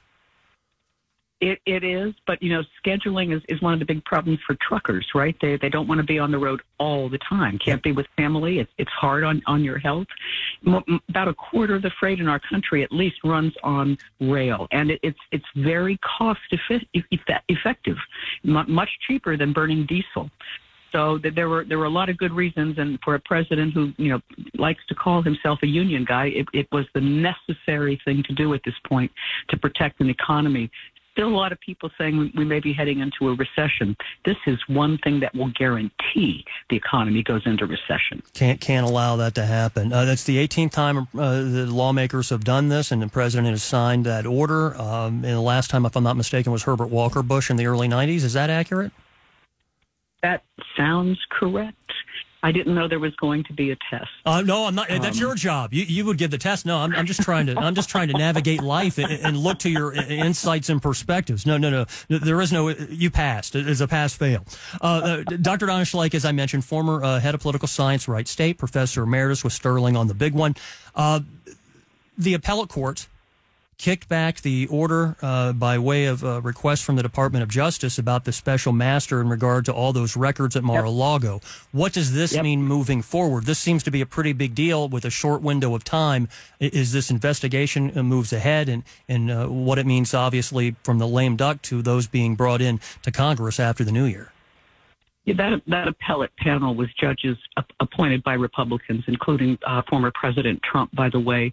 The bottom line of that decision, you and I should call it exactly what it was, Sterling. Nobody is above the law. If the FBI, the DOJ, executes a lawful order, including a search warrant, carries it out lawfully, then nobody has the right, just because he's, say, a former president, to halt the process and have a special master examine all of the evidence. No. Bottom line of the panel was nope. Nobody's above the law. So the search warrants were lawful. They were executed lawfully, and the interference was bogus, and it has to be disbanded immediately. Looking forward to seeing how this plays out and get some of this behind us so we can get to somewhat normalcy. Whatever. Is there normal anymore? I mean, has every generation said that things have been irregular and abnormal when it comes to politics, governing in this nation? I mean, we were talking about, insurrection stuff and conviction of Oath Keepers in the last couple of days in regard to sedition issues. That's irregular. That doesn't happen every day. But will we get to normal at some point, or is this just the new normal in the midst of all the other weirdness? I'm not sure, we will ever see quote unquote normal, but I think, Sterling, we may be experiencing already a little nostalgia for the steady hand of Nancy Pelosi. I think there's that expectation. A lot of people just vomited in their, you know that, right? There's a whole lot of people right now, about half the country, who rightly or wrongly, mischaracterization, misinformation or otherwise, just sort of a little bit like spit up in their mouths going, whoa, don't say that. So we are in a weird divided place where it used to be that even if it was different party, there was not such vitriol and hatred for one side or the other when you talk about her leadership or what could be Kevin McCarthy, or is what really a guy who done it before. He's an Ohio guy, if I'm not mistaken, from Westchester, John Boehner. He was in D.C. the last couple of days, right? Honestly, when I saw your note about John Boehner, I thought you might be pranking me. No, it's real. Because if you read his memoir, you know that he drew an absolutely straight line from the January 6th violence to the Freedom Caucus and to former President Trump himself. Right. So the idea that he could even potentially, I think he'd no more be a candidate for Speaker of the House than Adam Kinzinger or Liz Cheney. No, he's a very successful business person. My first guess would be he's lobbying for federal legalization of marijuana, because that's where his big investments are. Now, wait a minute. So I need to reach out to John Boehner to talk about legal weed issues. I wonder if he'd take my call and come on the show. I would hope so. It would be, more economic stimulus for the state of Ohio. Many of our neighbors have already gone that way. You know what the trend is nationally. We're already behind Illinois and Michigan in that regard. But no, in terms of Speaker of the House, you're right. I mean, Mr. McCarthy has to go forward as if he's going to, be elected. But I'm not that confident. Are you? I don't have any 4 or 5 holdouts, hard holdouts in the House. I have no idea. There's so much deal making, palm greasing, and so much lobbying that goes back and forth, and it's all beyond my pay grade. Regardless of party, I just don't know. By the way, before we continue, Dr. Donna Schlagheck, who we're talking to, former head of political science, professor emeritus from Wright State University, was Sterling on the big one. You were saying, I'm sorry. I was saying there was a beautiful thing that happened in Washington, D.C. that wasn't chaotic, and it was the first state dinner that happened. As you know, France was once again, they were invited, President Macron, and it was a celebration of a long, long enduring friendship, and I would say that something really important happened tonight. I think that after his press conference with Macron this afternoon, I think Biden has basically said, this is going to be my key partner in Europe. The Germans are missing Angela Merkel. Scholz is pretty quiet. The Brits have had so much turmoil in their country. And, a lot of talk about Ukraine today and going forward. Big state dinner. A big friendship, an enduring relationship, military, diplomatic, economic. They talked about it all. Climate change, are we helping American corporations too much in technology, et cetera? But it was one of those normal diplomatic conversations, even though the awful war in Ukraine was one of the leading topics. This was normal diplomacy. Mr. McCarthy, Senator Thune, I saw a few of them come through on C-SPAN. Something very normal in our crazy world affairs and domestic politics situation happened tonight. They sat down for a formal state dinner, and it was so normal. Sterling, it was so normal. I know it won't get much headline coverage. But, so another way, government working and diplomacy, in the works here by our lawmakers, our representatives in D.C. and the world at that. When you mention Macron and France, that seems to be the way it's supposed to be. But you say it wouldn't make headlines because it's not salacious enough, it's not crazy enough. That's disturbing. You think that really? It's just not. I did a big Zoom talk today on China. And, one of the comments was, the Chinese have backed themselves into a terrible corner with their COVID zero and trying to ease off. Which is different than Coke Zero, by the way. Totally different thing. Totally different. But they're going to try to back off, and that means their vaccines haven't been good. Their elderly population is under-vaccinated. They're going to have more deaths.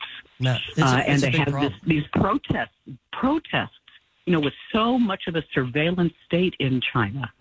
People, a lot of young people, but people turning up to protest, they have just been locked down too long.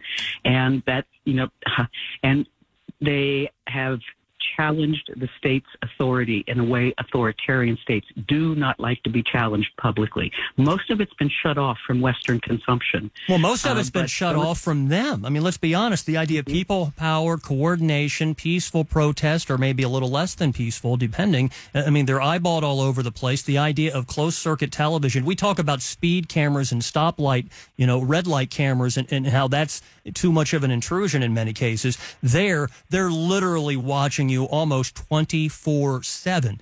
And they've done a very good thing as far as the idea of Big Brother, for want of a better way to prove it, or to describe it, is that they have somehow, with 1 billion people or whatever it is that are in China, in the territories, clamped down. It's amazing that the people and the power of the people to this point is at that level. Is this the future of change, or are they, you think, able to continue on as they are, loosening up just a little bit to satisfy the masses? Hello, it is Ryan, and we could all use an extra bright spot in our day, couldn't we? Just to make up for things like sitting in traffic, doing the dishes, counting your steps, all the mundane stuff. That is why I'm such a big fan of Chumba Casino. Chumba Casino has all your favorite social casino-style games that you can play for free anytime, anywhere with daily bonuses. That should brighten your day a little. Actually, a lot. So sign up now at ChumbaCasino.com. That's ChumbaCasino.com. No purchase necessary. VGW Group. Void where prohibited by law. See terms and conditions. 18+.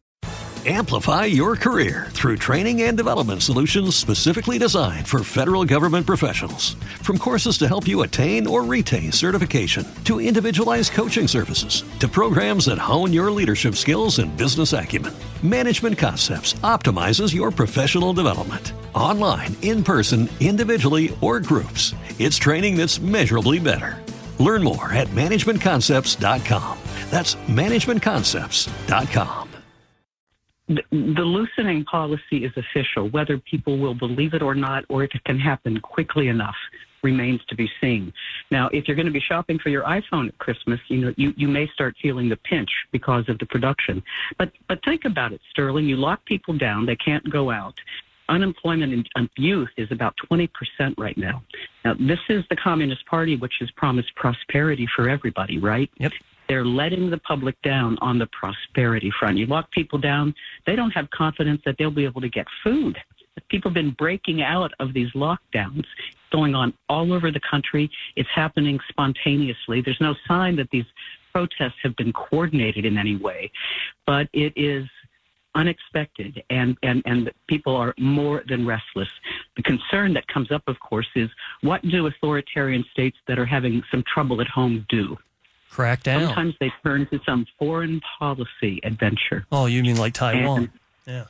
or North Korea. But Taiwan would probably be the one at the top of the list because nationalism is one of the threads that they'll probably try to, pull on to restore some semblance of order and to refocus public attention off COVID-0. But this is what happens when you won't allow only foreigners to get the mRNA vaccines. They have created a crisis completely of their own manufacturing, and we still don't know even all the details of exactly what happened as this whole pandemic scenario and COVID-19 started. Dr. Donna Schlagheck, Professor Emeritus, former head of political science, with Sterling on the big one.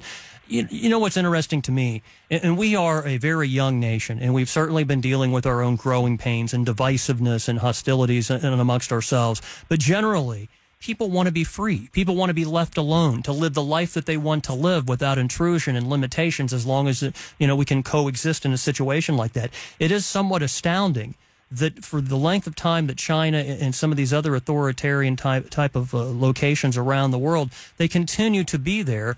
Even to a great extent in Russia, in mentioning the idea of sharing information, social media or otherwise, they don't have that situation available to them. Here we can choose to look at misinformation and disinformation. There are very few, if any, other options. How long can that continue? And how has it continued so long? In short order, that's a tough question, but I have to ask. Well, and the Chinese find remarkable ways to protest. You saw the holding up the blank sheet of paper.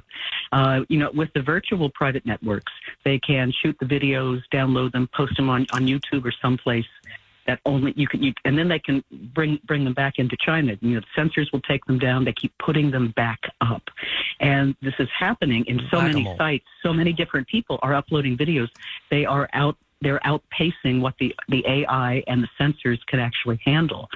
So there is this sort of cyclone happening, and at some point you wonder, do they turn into a mobilized popular movement?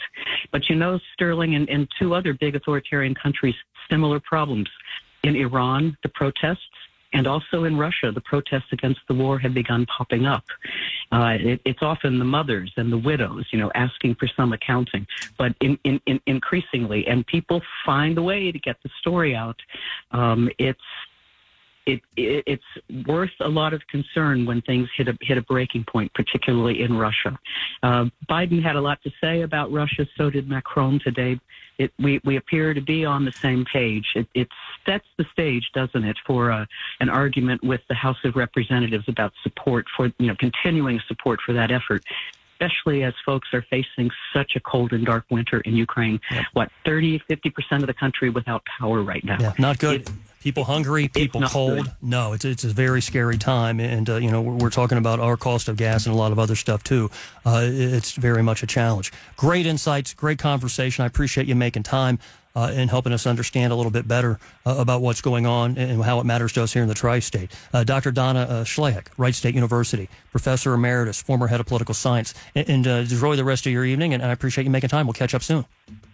Thanks, Sterling. Take care of yourself. Quick break, come back. You got your 11 o'clock report. We'll talk on veterans issues, mental health, and more with Marjorie Morrison from Psych Hub on the other side. More Sterling, 700 WLW, Cincinnati. People have always craved entertainment. During the Spanish Inquisition, dungeon guards would hold Tuesday night trivia contests. Your question, who carved statue of David? Which was great fun, as long as you got the answer right. Who's David? Penalty! Ow, that hurts! Today we have something better. Eddie Fingers and Rocky Boyman. They're very entertaining and rarely resort to trivia. Eddie and Rocky, tomorrow afternoon at 3 on 700 WLW. Here we are, fine Thursday night, Sterling, 700 WLW, a woman we've talked to on numerous occasions from one situation to another. She is a boss, effectively, a co-founder of Psych Hub, along with Patrick Kennedy. Marjorie Morrison, she's also the CEO. Welcome back to 700 WLW. You deal with issues of mental health, and I figured this was a good time with the holidays, and news not far from me, where someone decided to take a very permanent solution to a temporary problem and committed suicide. and recently have seen some numbers dealing with VA issues as well. It had been higher, but talking off the air, you sort of made allusion to maybe they're doing something a little bit better than the general population when it comes to mental health stuff. Well, first of all, Sterling, thank you so much for having me. It's always so good to talk with you, and I appreciate that we've been able to stay in touch over the years. And I appreciate your interest in these topics, right? They're hard topics to talk about, but boy, have so that they don't progress and you get to a point where you feel like there are no options and then actively feel suicidal or, in the worst case, actually become suicidal and take your life. So yeah, it is interesting because as you and I first met when I was working, primarily in the military veteran space, suicides were a huge concern, and the VA and the DoD put a tremendous amount of effort into addressing it in suicide prevention efforts. And you know what? Under the circumstances of where we are today in the general public, veteran suicide is actually is doing better. It's actually trending downward. So that's, now one thing that's unfortunate to know is that it takes many years. So we have 20, and I don't really understand that. It drives me crazy. We have 2020 stats right now for towards the end of 2022. It's timely. Veteran suicide. Yeah, exactly. Right.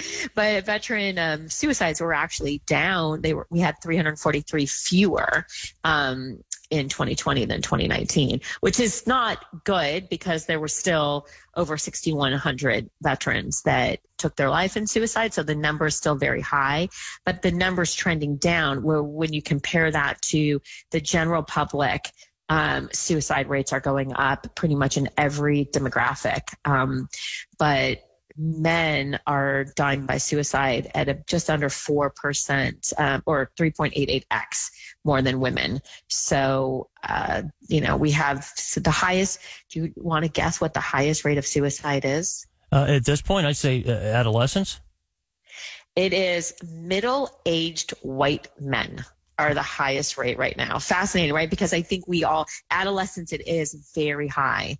So about 70% of all suicides in 2020 were from white males. And what is the idea behind that? Is that stresses for society? Is that lack of willingness to get help or in access to help issues? Or is it the pandemic? I mean, there's a lot of layers to what's going on.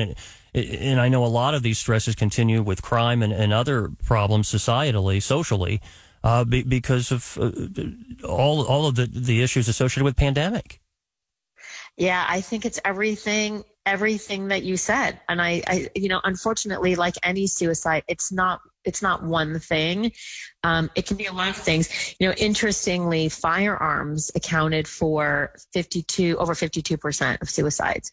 So I think you can also probably make a correlation that, and I'm generalizing here, but that men are more likely to have firearms than women. Although, I do know women that have also died by firearms, so it's not all or nothing. But yeah, it's a lot of things. And I think what's the most disheartening about all of this, because it is so difficult to wrap our heads around, and as parents, just as people who, we love our loved ones, and when this happens, you're so exacerbated. But there's so many deaths and things that we don't even really know about that are from really very reckless behavior that could lead to, a death, but we don't count it as a suicide. Like, for example, if I go out and I get really drunk and I get in my car and I crash into a brick wall, it's a drunk driving incident. But how much was my lack of value of my life or not wanting to be here, that reckless behavior, and I think it's really hard for us to quantify things like that. So that's, another consideration to think about. I think it is. Marjorie Morrison from Psych Hub with Sterling 700 WLW. In the midst of this, that is that quick headline grabbing, viscerally effective idea of someone using that handgun or hanging themselves or overdosing. But there's a lot of with deliberate intent, but there's that slow grind that people do. You mentioned lifestyle and abusing themselves and in a depressive state or otherwise not able to get out of it. Do you think the military's improvement is because they have an organization there and an infrastructure to be able to reach out to direct people if in fact they need help and it's identified, compared to the general population where it's up to us and maybe we go get help, maybe we don't, maybe somebody notices, or maybe we just turn our head and don't want to think about it because we're all preoccupied? I think it's such a good question, Sterling. I think a lot of it has to do with like centralized messaging and getting messaging to people at the right time. And, you know, when it comes to the military and it comes from the VA and veteran space, they tend to be groups that stay together, right? They've served together, they've stayed together, they tend to be community type of people. And so, you know, some of what we're seeing now is probably the effects of all of that work that has been done with being a buddy and signs to look for and how to support those around you so that, you know, you can kind of see down the road that can pay off. It's harder in the general public because not all of us belong to different, you know, to groups, and to kind of get that type of messaging. You know, we just recently launched here in the U.S. the 988, which is one phone number where people could call.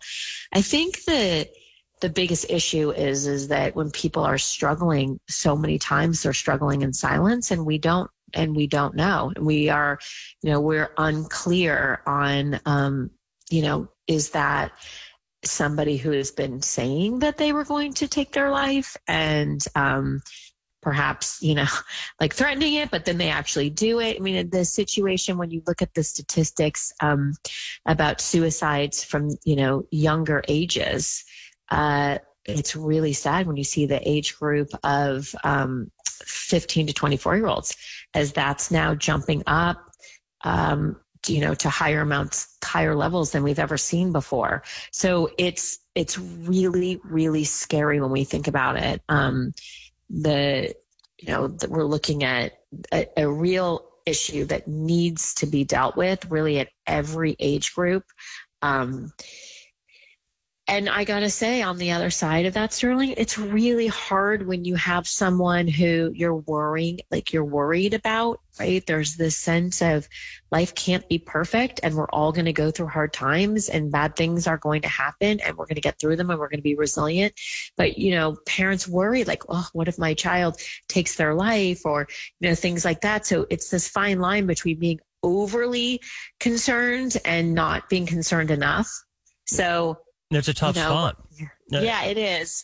Where I sit at Psych Hub, you know, we're a mental health education and connection platform. It's Get Educated.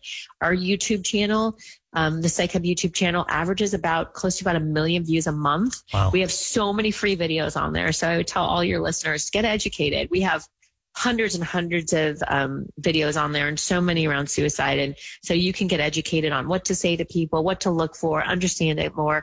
The key is for all of us to get educated so we can be on the front end of this. It's a difficult thing when you mentioned adolescence, and I alluded to it early in the conversation. Marjorie Morrison, by the way, she's a co-founder of and CEO of Psych Hub. It deals with mental health resources and options for us to be able to get more information, as she just alluded to, YouTube or their website, psychhub.com. I'm curious here. When it comes to adolescence and so forth, it's already an odd time because, you know, you can sulk, all those things about growing up and not being understood, figuring out who you are, and navigating that as a parent can be challenging, let alone being, you know, a kid growing up at that point, even into your early 20s. There's a lot to deal with. When you have a resource such as Psych Hub, for those who don't know, whether it's parents, someone who's struggling or otherwise, can you sort of, in short order, because we're just about out of time, break down what resources are there and how it can be a benefit? Because it's not just necessary issues of suicide, it's quality of life and mental health, right, to try to live better in general. Judy was boring. Hello. Then Judy discovered ChumbaCasino.com. It's my little escape. Now Judy's the life of the party. Oh, baby, mama's bringing home the bacon. Whoa, take it easy, Judy. The Chumba life is for everybody. So go to ChumbaCasino.com and play over 100 casino-style games. Join today and play for free for your chance to redeem some serious prizes. ChumbaCasino.com. No purchase necessary. Void where prohibited by law. 18+ terms and conditions apply. See website for details. Amplify your career through training and development solutions specifically designed for federal government professionals. From courses to help you attain or retain certification, to individualized coaching services, to programs that hone your leadership skills and business acumen, Management Concepts optimizes your professional development. Online, in person, individually, or groups, it's training that's measurably better. Learn more at managementconcepts.com. That's managementconcepts.com. Thank you for that question. So we have a couple of different things. For our free content, like I said, we have hundreds and hundreds of short videos, 2 to 3 minutes, that address all kinds of different topics in mental health. And you can access those on our YouTube channel. On our platform on Psych Hub, we have our Mental Health Ally certification, and it's a series of 10 courses, and on our platform, which also has over 1,000 kind of educational assets inside it. But of those 10 courses, there's 2 around mental health competency, 1 on substance use, but there is 1 on suicide prevention, understanding suicidal behavior, what it is, what it isn't, why it happens. And then there's 1 that we call safety planning, which is actually what do you say and do to someone that might be suicidal. So it really gives you those talking points, what things to say, what not to say, goes much more into depth. And then we do there's a couple courses around diversity in mental health, and, not diversity just color, but diversity in gender and in size and in clothing and in even geography. So really looking at what kind of our unconscious bias that we bring. And then there's what to do in a crisis, and a mental health crisis, because that's the other problem is so many times when we're in the moment, we don't know what to do. So if you want to dig in and learn, we have courses for you. If you want to just get some short, quick, learn about things on our YouTube channel, you can go there too. And we run some podcasts. We actually just launched a new podcast today called Coming Back Better, and at Psych Hub in partnership with Columbia University, Department of Psychiatry, and HCA Healthcare. And it's really looking at lessons that we've learned in COVID, and how do we take those and make it better. So we have all kinds. Patrick and I run a podcast called The Future of Mental Health, where we talk to all these experts and talk about the ways to get better. So we have a lot of content. I'm a big believer, Sterling, is we need informed consumers with mental health. The more people can get educated, the more that they can know about what they want and what they need, the better we can be for ourselves and for those around us. I think we've come a long way in eliminating a lot of the stigma that it used to be, where you had the crazy uncle upstairs that nobody really talked about or couldn't see. And, but there's still this idea of stoicism and that idea of, not talking about it, especially as a man, but sometimes as a woman too. There are a lot of layers to it. I think what you do is very important. It's a great resource, and I appreciate you making time and giving us some insight and perspective, especially with so much else going on. Marjorie Morrison, CEO, co-founder, Psych Hub, with Sterling on the big one. Thanks very much. I hope you have a great holiday season. Thank you, Sterling. Great to talk to you again. Remember, the Suicide Crisis Lifeline is 988.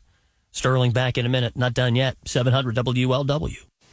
Sure, you'd love a week-long tropical vacation at a 5-star resort, but you don't have the money. Well, what if you didn't need any? Explore the fascinating lifestyle of a professional drug mule. Sometimes things don't seem quite right. We'll teach you the tricks of the trade. Visit our website, justmulefool.com. And that's when you need a little Scott Sloan common sense. I face the same problems you do. So let's talk about them and have a little fun along the way. Check out Sloaney tomorrow morning at 9 on 700 WLW. And be sure to catch his podcast on the iHeartRadio app. Hey, Scott Sloan here. If you're a business owner, listen for a second. You got your trucking network. If you are challenged when it comes to the acronym following the Midnight Report, Sean McCormick delivering the 11:30 news in about 4 minutes and 50 seconds if you're keeping score at home. I know Alex Egan, who produces the show tonight, he's keeping stories like, damn it, Sterling, can you just be on time? That's all I ask, twice an hour for the news, top and bottom. I can do it. 9 first warning forecast on the big one now. Clear tonight down to about 27. Warming up a little bit, mid-50s for our Friday. A little bit of rain in and around the tri-state. Low, just 50. Stays nice, 55. Saturday, 44. Sunday, it's a late game afternoon kickoff for the Who Day at home at Paycor. Bengals hosting Chiefs in a rematch of postseason action last year, as the Bengals took care of Mahomes and company and sent the Chiefs home on vacation. Bengals ended up in L.A. for the Super Bowl. Didn't go in the winning column for them, but just the same, they're marching their way back. 7-4 Bengals. Chiefs 9-2. They get it at it here on the big one, and full on coverage starting early, 9 a.m. all through the day. Box Miller, Chick Ludwig, Tim McGee. It's a good game. I think I'm pretty excited. I did something last night I've never really done. Lance has talked about it regularly. And it's not like I have to watch game tape to figure out exactly how I need to go about my business. But last night I watched last week's Bengals-Titans game for a second time.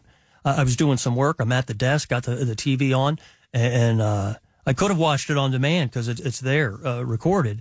But it started. I heard the tease for it to be coming on, and I just sat there and I watched, and I kind of knew what was coming. But it just looked like those guys, I mean, for a work trip in a victorious circumstance and the defense doing what they got to do, and seeing a whole P. Ryan go to work and seeing all that offensive, weaponry. You got Chase with the hip and mixing out with the concussion issue, and we'll see exactly what happens come Sunday.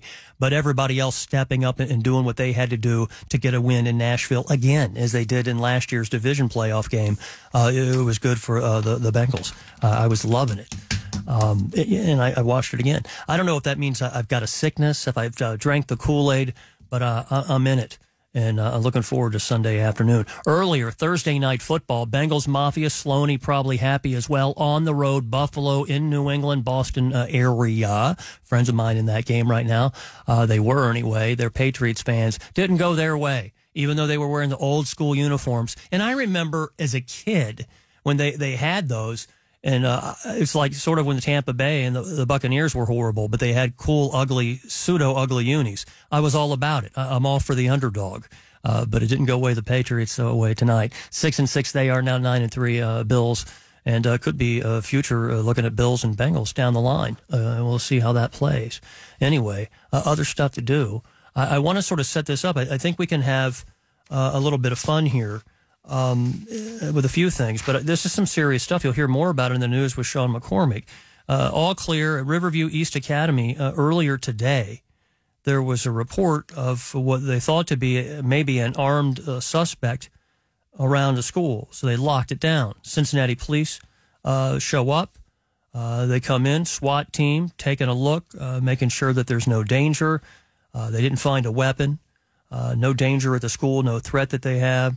And it was something, social media or otherwise, in some type of beef that turned into something else at Hamilton High School.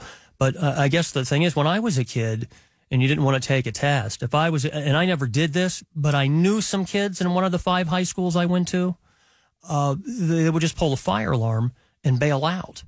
And then that way they didn't have to, because they weren't prepared for their exam. They just bounce. And then all of us ended up having to go outside and get lined up unless you left for the rest of the day, which I may or may not, I can neither confirm nor deny, may have done. But in today's world, with school shootings seemingly happening, monthly, give or take, the pandemic sort of locked that down in another way. We didn't have as much of them.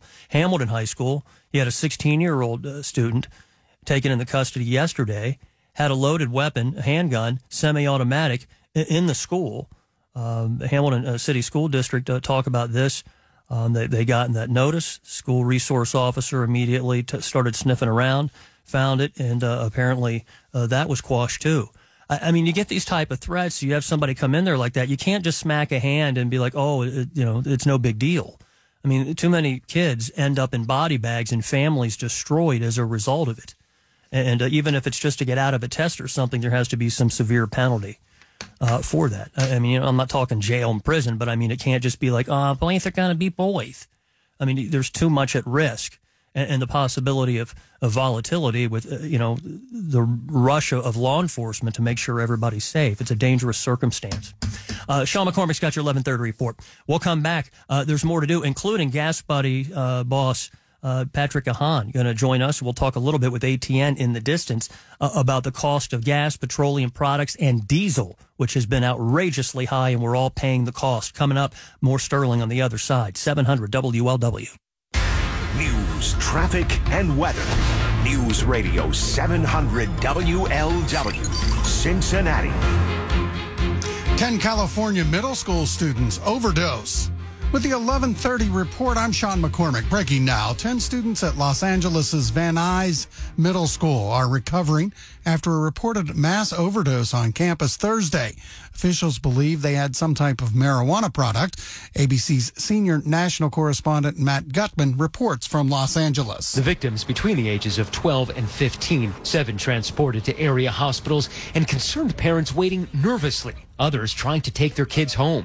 One parent who just pulled her daughter from that middle school, telling us her child was offered drugs by another student while she was there. We asked her about her reaction to the news that 10 students may have suffered possible overdoses. I'm not surprised. It's devastating, but I'm not surprised. Now the latest traffic and weather together. The ramp to US 50 State Route 264 east to 7175 south is closed for repairs, as is the ramp from I-75 south to 2nd Street west, closed at I-75 south because of repairs. Now the latest forecast from the Train Heating and Cooling Weather Center on News Radio 700 WLW. Heading into Friday morning, it's increasing clouds, a 7 a.m. temperature of 29. The rest of our Friday, then, clouds and windy and an afternoon chance of rain, a high of 53. At night, rain develops and continues into Saturday early, a low of 49. From your severe weather station, I'm 9 First Warning, Chief Meteorologist Steve Raleigh. News Radio 700 WLW. Radar is clear. It's currently 29 degrees. Cincinnati Police Chief Teresa Thici says an incident Thursday at Riverview East Academy seems to have been a spillover from a student conflict the day before. A call came in around noon to police about a potentially armed suspect inside the school. CPS school enacted a lockdown. SWAT team performed a thorough search. No weapon was found. Thici says the individuals police were looking for were found off campus, and police will be speaking with them. NFL Thursday night football. The Buffalo Bills handled the New England Patriots rather easily, 24-10. The Bills are now 9-3. The Patriots at 6-6. Our next update is at 12 o'clock. I'm Sean McCormick, News Radio 700 WLW. Hi, I'm Dana Schwartz, host of the hit podcast Noble Blood. Join me on my new podcast, Stealing Superman. Back again tomorrow night, Saturday afternoon. A little extra time on a Thursday. Glad you're here. Dan Carroll may be in for Willie tomorrow, if I'm not mistaken. Yeah, there you go. So this is normally his time because of the midweek crisis, which he apparently calms everyone with the crisis, or he brings the crisis. I'm not yet sure, but my brother Dan tomorrow morning in for Willie. I'm not causing problems the way Ken Brew likes to say. Just try to make sense of the world, maybe a little fun in the midst of it. That's not funny, but kind of funny. But very disturbing. And I don't know what you did as a kid to get hopped up, drinking, partying, smoking dope, whatever it was. People doing that now. It's relatively legal, or certainly in many ways decriminalized, not like it used to be unless you're moving big weight and trading it in like big-time black market scenarios. You heard the news about the guns at Hamilton High School. You heard earlier about the Riverview East Academy issue and the threats that had been shared, and then the lockdown and SWAT showing up from Cincinnati police trying to get to the bottom of that and keep the kids safe. In Los Angeles, 10 students at a middle school there in the San Fernando Valley, they say apparently overdosed on cannabis edibles, which, first of all, 12 to 15, that's like, what, 7th grade to maybe freshman year high school, middle school, I guess is what that plays out to be, right? 7, 8, 9 year grades. And they apparently got all the edibles from one source. Initially, they thought it might have been an opioid overdose situation, and they were concerned they might have to stick them with some naloxone or something like that to keep them alive. Healthcare providers, firefighters there searching the campus to make sure nobody else was hopped up or ill, in this case, taking sick or possibly worse, and the fear factor, of course, of loss of life. Thankfully, that was not fentanyl. It wasn't anything like that, but they believe it was cannabis edibles. And then I'm trying to think, where does a kid get that? Maybe an older sibling, Maybe they went in someplace where I don't know. People were smoking weed when I was a kid in middle school and high school. I of course, wasn't until maybe later sampling for show prep purposes. You know what I'm saying? And you don't want to drive high or drunk or anything else like that, obviously. But, you got to act like you've been there before. And certainly in class in this situation, apparently they were all acting.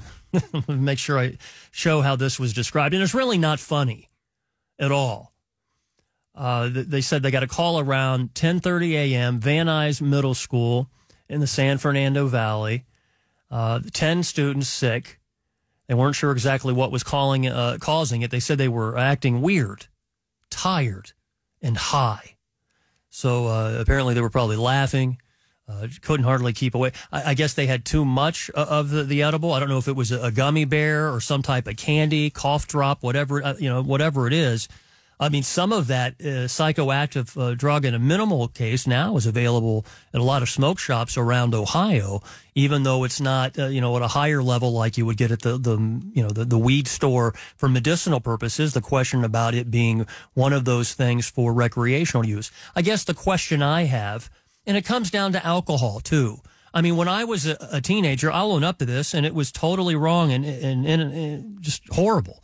We didn't drive and drink. But my friends and I, we knew where you could get the drinks, right? We knew which drive-through would sell if you just acted like you were supposed to be there. We knew the grocery store that if you would eyeball who was working the register, and somebody would grab a six-pack or whatever it was, and you'd go in and just try to play it off. Some people were receptive, some people weren't. They'd say, "Nah, baby, you're not getting this. You're too young." And then in some cases, you'd maybe give somebody some money. Lucky Land Casino, asking people, what's the weirdest place you've gotten lucky? Lucky? In line at the deli, I guess? Aha, in my dentist's office. More than once, actually. Do I have to say? Yes, you do. In the car before my kids' PTA meeting. Really? Yes. Excuse me, what's the weirdest place you've gotten lucky? I never win and tell. Well, there you have it. You can get lucky anywhere, playing at LuckyLandSlots.com. Play for free right now. Are you feeling lucky? No purchase necessary. Void where prohibited by law. 18+. Terms and conditions apply. See website for details. Amplify your career through training and development solutions specifically designed for federal government professionals. From courses to help you attain or retain certification, to individualized coaching services, to programs that hone your leadership skills and business acumen, Management Concepts optimizes your professional development. Online, in person, individually, or groups, it's training that's measurably better. Learn more at managementconcepts.com. That's managementconcepts.com. And maybe they take a premium for going inside and getting you your booze or whatever. Not appropriate. Not right. At 12 years old, I was not thinking about any of that. Not till high school even. And even then, as amateurs, you're sort of trying to figure it out. I'm wondering how young you were the first time you got high. The first time you were drinking, and if at all, going to school or drinking, doing drugs or something along those lines. That's a scary situation. And I'm not making light of it at all. It's devastating. It could have been very much a much more serious thing. And as we know, with the issues of fentanyl-laced products, highly addictive, certainly potentially deadly product that is apparently being put in a lot of things, which I don't understand as a drug dealer why you take a chance on killing your customer, but it's happening. I don't know. I'm thankful at this point that I don't have any little Sterling or Sterlingettes of my own to worry about, but it's a concern to my friends and family and anybody else out there. How do you deal with that type of conversation? And it's something as innocuous as a piece of candy, and you don't know what you're getting, and you're supposed to be in school learning. At least I guess it was better that they did it in school rather than skipping and ending up in somebody's basement or family room when the parents were at work or away. 749-7800, the big ones. Get Doug here before the break. It's your turn with Sterling on the big one. How are you? Hey, how's it going, Sterling? It's good, man. It's very scary to think that many kids, and they were afraid they had overdosed on fentanyl or something. That could have been really much more catastrophic. Right. Well, I've been a high school volleyball coach over the years at various high schools, and I was coaching at one on the north end of town just past the bypass. Mm-hmm. I won't say exactly which one, but I had a JV squad. Okay. And coming out of tryouts, I had that one girl I was going to either cut or keep, like Bubble Girl. And I ended up keeping her on the team. And she came up to me later on And I think a lot of young people can't talk to their parents or something. They'll find somebody they get comfortable with that they can talk with. And she came up to me and she said, Coach, I'm glad you kept me on the team. I needed a new set of friends. The people I was hanging out with, we were already, and this is 9th and 10th graders. This is an incoming 9th grader. She goes, the people I was hanging out with, we were already experimenting with alcohol, drugs, and sex. And I'm like, what? Yep. As 6th, 7th, 8th grade? Why? It caught me way off guard. I can't. It's hard to process. Doug, I appreciate the call. I don't know. Did you ever see the movie Kids? I think Doug thought I was done with him. I had another question, but that's all right, though. There was a movie that came out in the middle 90s. Let me look it up here. It's called Kids, and it's a really good movie. And it was sort of the start of Rosario Dawson's career and a number of other people who have gone on to do a bunch of other things. But it really showed these kids around New York City that were really, really young, partying hard. Like I can't imagine, from whippets to weed to all kinds of other stuff, and just sort of roaming around and doing stuff that really seemed more like late high school, even probably college party scenarios or whatever else, which is hard for me to practice. 1995, the movie Kids. And Chloe Sevigny, I think is how it's pronounced. Really incredible cast of some people who have gone on to do a lot of serious things. And it's almost like a cautionary tale and some really bad stuff that happened to it. It has an incredible musical soundtrack, by the way. If you get a chance, and if you haven't heard it or seen it, the movie, Larry Clark is the guy who's sort of behind the film. He's done a bunch of other stuff, but that was one of those movies. And I'm in, at that point, I'm like 20, 22 years old, whatever it was when I saw it. And I was shaken by it. And I, as much as I have been around some things that I was, and touched my toe in the water of craziness, I realized how wholesome and innocent and naive to the ways of the world that I was. Hell, I probably still am now that I think about it. But if you get a chance and you want to see something that jars your mind and your soul, and you start thinking about your kids, aside from regular news, check out the movie Kids that came out in 95. I don't know where it's streaming, if you have to buy it or whatever else, but it's definitely worth your time, and you probably don't want to set your kids in front of it until you see it first. Coming up on the other side of this break, take care of some commerce. Conversation I had earlier with the guy who's the head of petroleum analysis for GasBuddy.com. He's Patrick DeHann. I've had him on the show before. He has great perspective and insight as we are about ready to roll into America's Trucking Network with Kevin Gordon. The thought of higher prices that have been being dealt with for a long time, passed on to us when it comes to diesel, gas prices, and all the geopolitical stuff associated with gas and petroleum. He has the dirt. We'll get into his head on the other side to try to make sense of what the future may hold for all of us when it comes to inflation and a whole bunch more. Sterling straight away. 700 WLW. Hey kids, it's time for another story from Uncle Willie's Big Book of Great Americans. Today, Perry Spencer, who invented the microwave oven by accident. Perry was making changes to a radar Megatron when he broke for lunch. He discovered the peanut butter bar in his pocket had melted. Curious, he put an egg near the device and it exploded. His tinkering had created the microwave oven. So the next time you burn some popcorn in a microwave, thank Perry Spencer, a great American like me. You can be a great American, too. Listen to Bill Cunningham tomorrow at 12 noon on 700 WLW. There's no gift that's more beautiful, more versatile, or more meaningful than a beautiful piece of jewelry gifted from the heart. And back on 700 WLW, knowing when to gas up, what it's going to cost to fill it up to get where you need to go to take the kids to school, go to work, handle your business, and the cost of fuel and everything else related because of diesel costs, geopolitics, and war in Ukraine, supply chain issues, and leases used or not leased and used by big oil, and the misinformation and disinformation associated with it. There's a lot of variables, and a guy who knows about all of this from GasBuddy.com, the head of petroleum analysis, Patrick DeHann. Welcome back to 700 WLW with Sterling. How you doing? I'm great. Thanks for having me. Finally get to talk about falling prices. Correct. How long will we be discussing falling prices as we go into winter and an ongoing issue with international supply? Well, I want to be a little cautious, but it looks like this could last another couple of weeks, if not a little longer. While we're here, there are some concerns. There's been a lot said about China in recent days, shutting down their economy because of COVID, and of course protests that have developed could eventually cause China to change its COVID zero stance.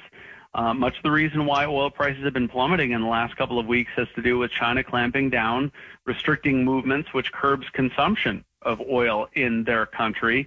And a reversal could certainly boost prices back up. But for now, let's talk about the good. Average gas prices down about 10 cents a gallon in the last week across Cincinnati, and some stations getting very close to falling under $3 a gallon. In the midst of this time, going back into a more holiday travel season the next couple of weeks, we talk about the issue with China, and effectively our prices have risen because of economy that's been growing and doing better than it had been during the pandemic, I would think, overall, and how much of that is maybe a part of instability with Russia supply and Europe with Ukraine. Well, I mean, there's been a lot of changes here over the last, 6 to 12 months. A lot of it really still because of things like COVID and Russia's war in Ukraine. COVID shutting down oil production, which has caused prices to spike, but also refineries that in some cases permanently shut down because of COVID. That, and then we kind of saw the economy going the other direction, heating back up, and then Russia invading Ukraine, and Russia is one of the world's largest oil producers. So it's been a very much a bumpy ride this year, roller coaster ride. But ultimately, a lot of Russia's oil is still making it to the market, and that's why oil prices have cooled off since hitting their peak in March, is because Russia has found ways to still export oil. So for now, seasonality has taken over. Gas prices falling as demand falls and also being enhanced by China's COVID stance.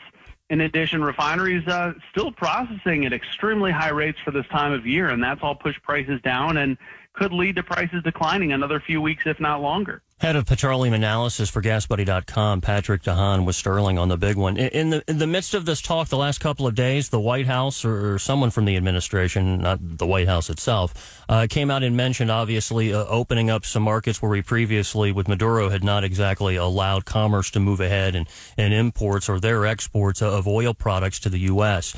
But they say it's not really going to significantly affect cost and supply here stateside. Where do we stand? We still have major issues with diesel, though you mentioned supply and obviously not a change in blends for seasonal adjustments and issues of the environment here stateside, at least for a couple more months, I'm thinking, yes? Well, there's been a lot, of course, of changes. You mentioned Venezuela there. I think the administration, obviously it's been a tough decision. Venezuela and Maduro, have long basically been a corrupt institution, and I think the U.S. is maybe looking beyond its own borders for oil simply because of how it would backfire on the president to reverse some of his economic his environmental agenda to allow oil companies to produce more here. So it's a fine line. But ultimately, I think allowing Venezuela to export more oil, there may be a change in tune there from Maduro. There may be something in it for the U.S. as well. So I don't think it's going to move the needle a whole lot. But ahead of the EU cutting off Russia's oil or sanctioning their oil on December 5th, potentially, it still could be a psychological difference if the market knows that there could be more oil coming from countries like Venezuela. Talking to Patrick DeHann, he's the head of petroleum analysis at GasBuddy.com with Sterling on the big one. Something else that came up recently is the fact, and you'd mentioned it, the fact that Russia is a massive supplier of petroleum for the world, and they have been affected by embargo and lots of constraints because of the conflict in Ukraine and from the U.S. sort of leading the way. They're still selling oil. They're trying to limit the amount of money they get for that oil product that they're selling at some point. And there's apparently a black market with that, which I hadn't really thought much of. How does one, once it's at sea, really control it? It's out there and available. Anybody who can get their hands on it's going to do it because, it's life and death for a lot of people. Ask Ukraine right now in the winter. Well, yeah, exactly right. And this is one part of the equation moving forward that kind of is something that can still affect oil markets significantly. I mean, Russia has promised a response if this EU price cap is put in place and if it's effective. So, the next few months, we're just taking a couple of weeks at a time, but that and Mother Nature, diesel inventories remain very tight. You had touched on that. The price of diesel remains at a significant premium to that of gasoline. That's something that will continue, though diesel is seeing some moderation as well. We're down to a national average of $5.15. That's down about 20 cents in the last couple of weeks. That will continue. But diesel remains the sore spot. Of course, diesel is the fuel that powers the economy. So just overall, very difficult to predict beyond a few weeks out, given how geopolitical situations can change. And, of course, with supply and demand constantly shifting. Patrick DeHann is the head of petroleum analysis, GasBuddy.com. Here's something I don't understand, because I hear language in misrepresentation, and I don't know the truth of the matter. And I think a lot of people come to me and ask, and I go, well, why don't we get DeHann on from GasBuddy and ask? And hopefully you can help, because we know that the future short-term is easier than long-term. But the talk of leases and development and discovery and recovery of petroleum products here stateside with leases to Big Oil, some 9,000 are talked about that apparently aren't being worked with right now. The talk of environmental regulation maybe helping to put a lid on that. Are they utilizing and sucking out all that black gold from states that's possible at this point with leases held? Why are they holding them? And what does all the gobbledygook talk about it really mean? Because one side says one thing and the other is the other. Forgetting about politics, I'm trying to figure about, what my future holds for stocks and pocket and surviving, the economy. Well, a lot's been said politically. One party's trying to make it out to be an attack on the energy sector. It will mean that, down the road when those permits could be utilized, that, it's a limitation. But oil companies sit on thousands of permits. They don't use them all at once. Nothing has changed there. So, for the Biden administration to paint that picture, that's always been the case. But you don't pull a permit a day before you need to start building on a plot of land. There's a lot of regulatory process. So you get permits in anticipation so that when you need it, it's ready. So, the administration has been absolutely less than friendly to the oil sector. That's had a role, but that's something that will take years to manifest in the form of energy prices that are significantly affected. And for now, we're still dealing with the imbalances brought on by COVID in Russia. Well, thank you for the time. I could spend a lot more with you. I appreciate the insight in doing what you do. It's a great resource, whether it's the app or online, or if he'll pick up the phone for you. He's Patrick DeHann, head of petroleum analysis, GasBuddy.com. Thanks for making time. We'll hopefully talk to you again sooner than later with good news and fatter pocket. That's right. Thanks for having me. Great insights as always. Head of petroleum analysis, Patrick DeHann, GasBuddy.com. Sterling out the door, making way for Kevin Gordon, rolling with America's Trucking Network. That's 8:10 after the news. I'll be back tomorrow night on 700 WLW Cincinnati. News, traffic, and weather. News Radio 700 WLW Cincinnati. Inflation and gas prices. With the 12 o'clock report, I'm Sean McCormick. Breaking now. Inflation still too high, may be slowing, and lower gas prices may be a reason inflation may recede. Gas prices are falling across the country, now the lowest since Russia invaded Ukraine in February. AAA is reporting the national average for unleaded gas at $3.47 per gallon right now, down about 12 cents in the last week. GasBuddy predicts prices could fall below $3 per gallon by Christmas. ABC's Elizabeth Schulze tells us why they're paying less at the pump. Countries around the world have been bracing for an economic slowdown, for a possible recession. If there was a recession, that would mean there's less demand for oil, there's less demand for gas, and that is why prices would then drop. And at the same time, we've seen global supply going up. Major oil producers have boosted production. We've seen some releases from the Strategic Petroleum Reserve. So more supply, lower demand, that generally is what's been translating into some of these lower prices at the pump. In Ohio, current average is $3.47, $3.20 in Kentucky, and $3.57 in Indiana. Now the latest traffic and weather together. Lucky Land Casino, asking people, what's the weirdest place you've gotten lucky? Lucky? In line at the deli, I guess? Aha, in my dentist's office. More than once, actually. Do I have to say? Yes, you do. In the car before my kids' PTA meeting. Really? Yes. Excuse me, what's the weirdest place you've gotten lucky? I never win and tell. Well, there you have it. You can get lucky anywhere, playing at LuckyLandSlots.com. Play for free right now. Are you feeling lucky? No purchase necessary. Void where prohibited by law. 18+. Terms and conditions apply. See website for details.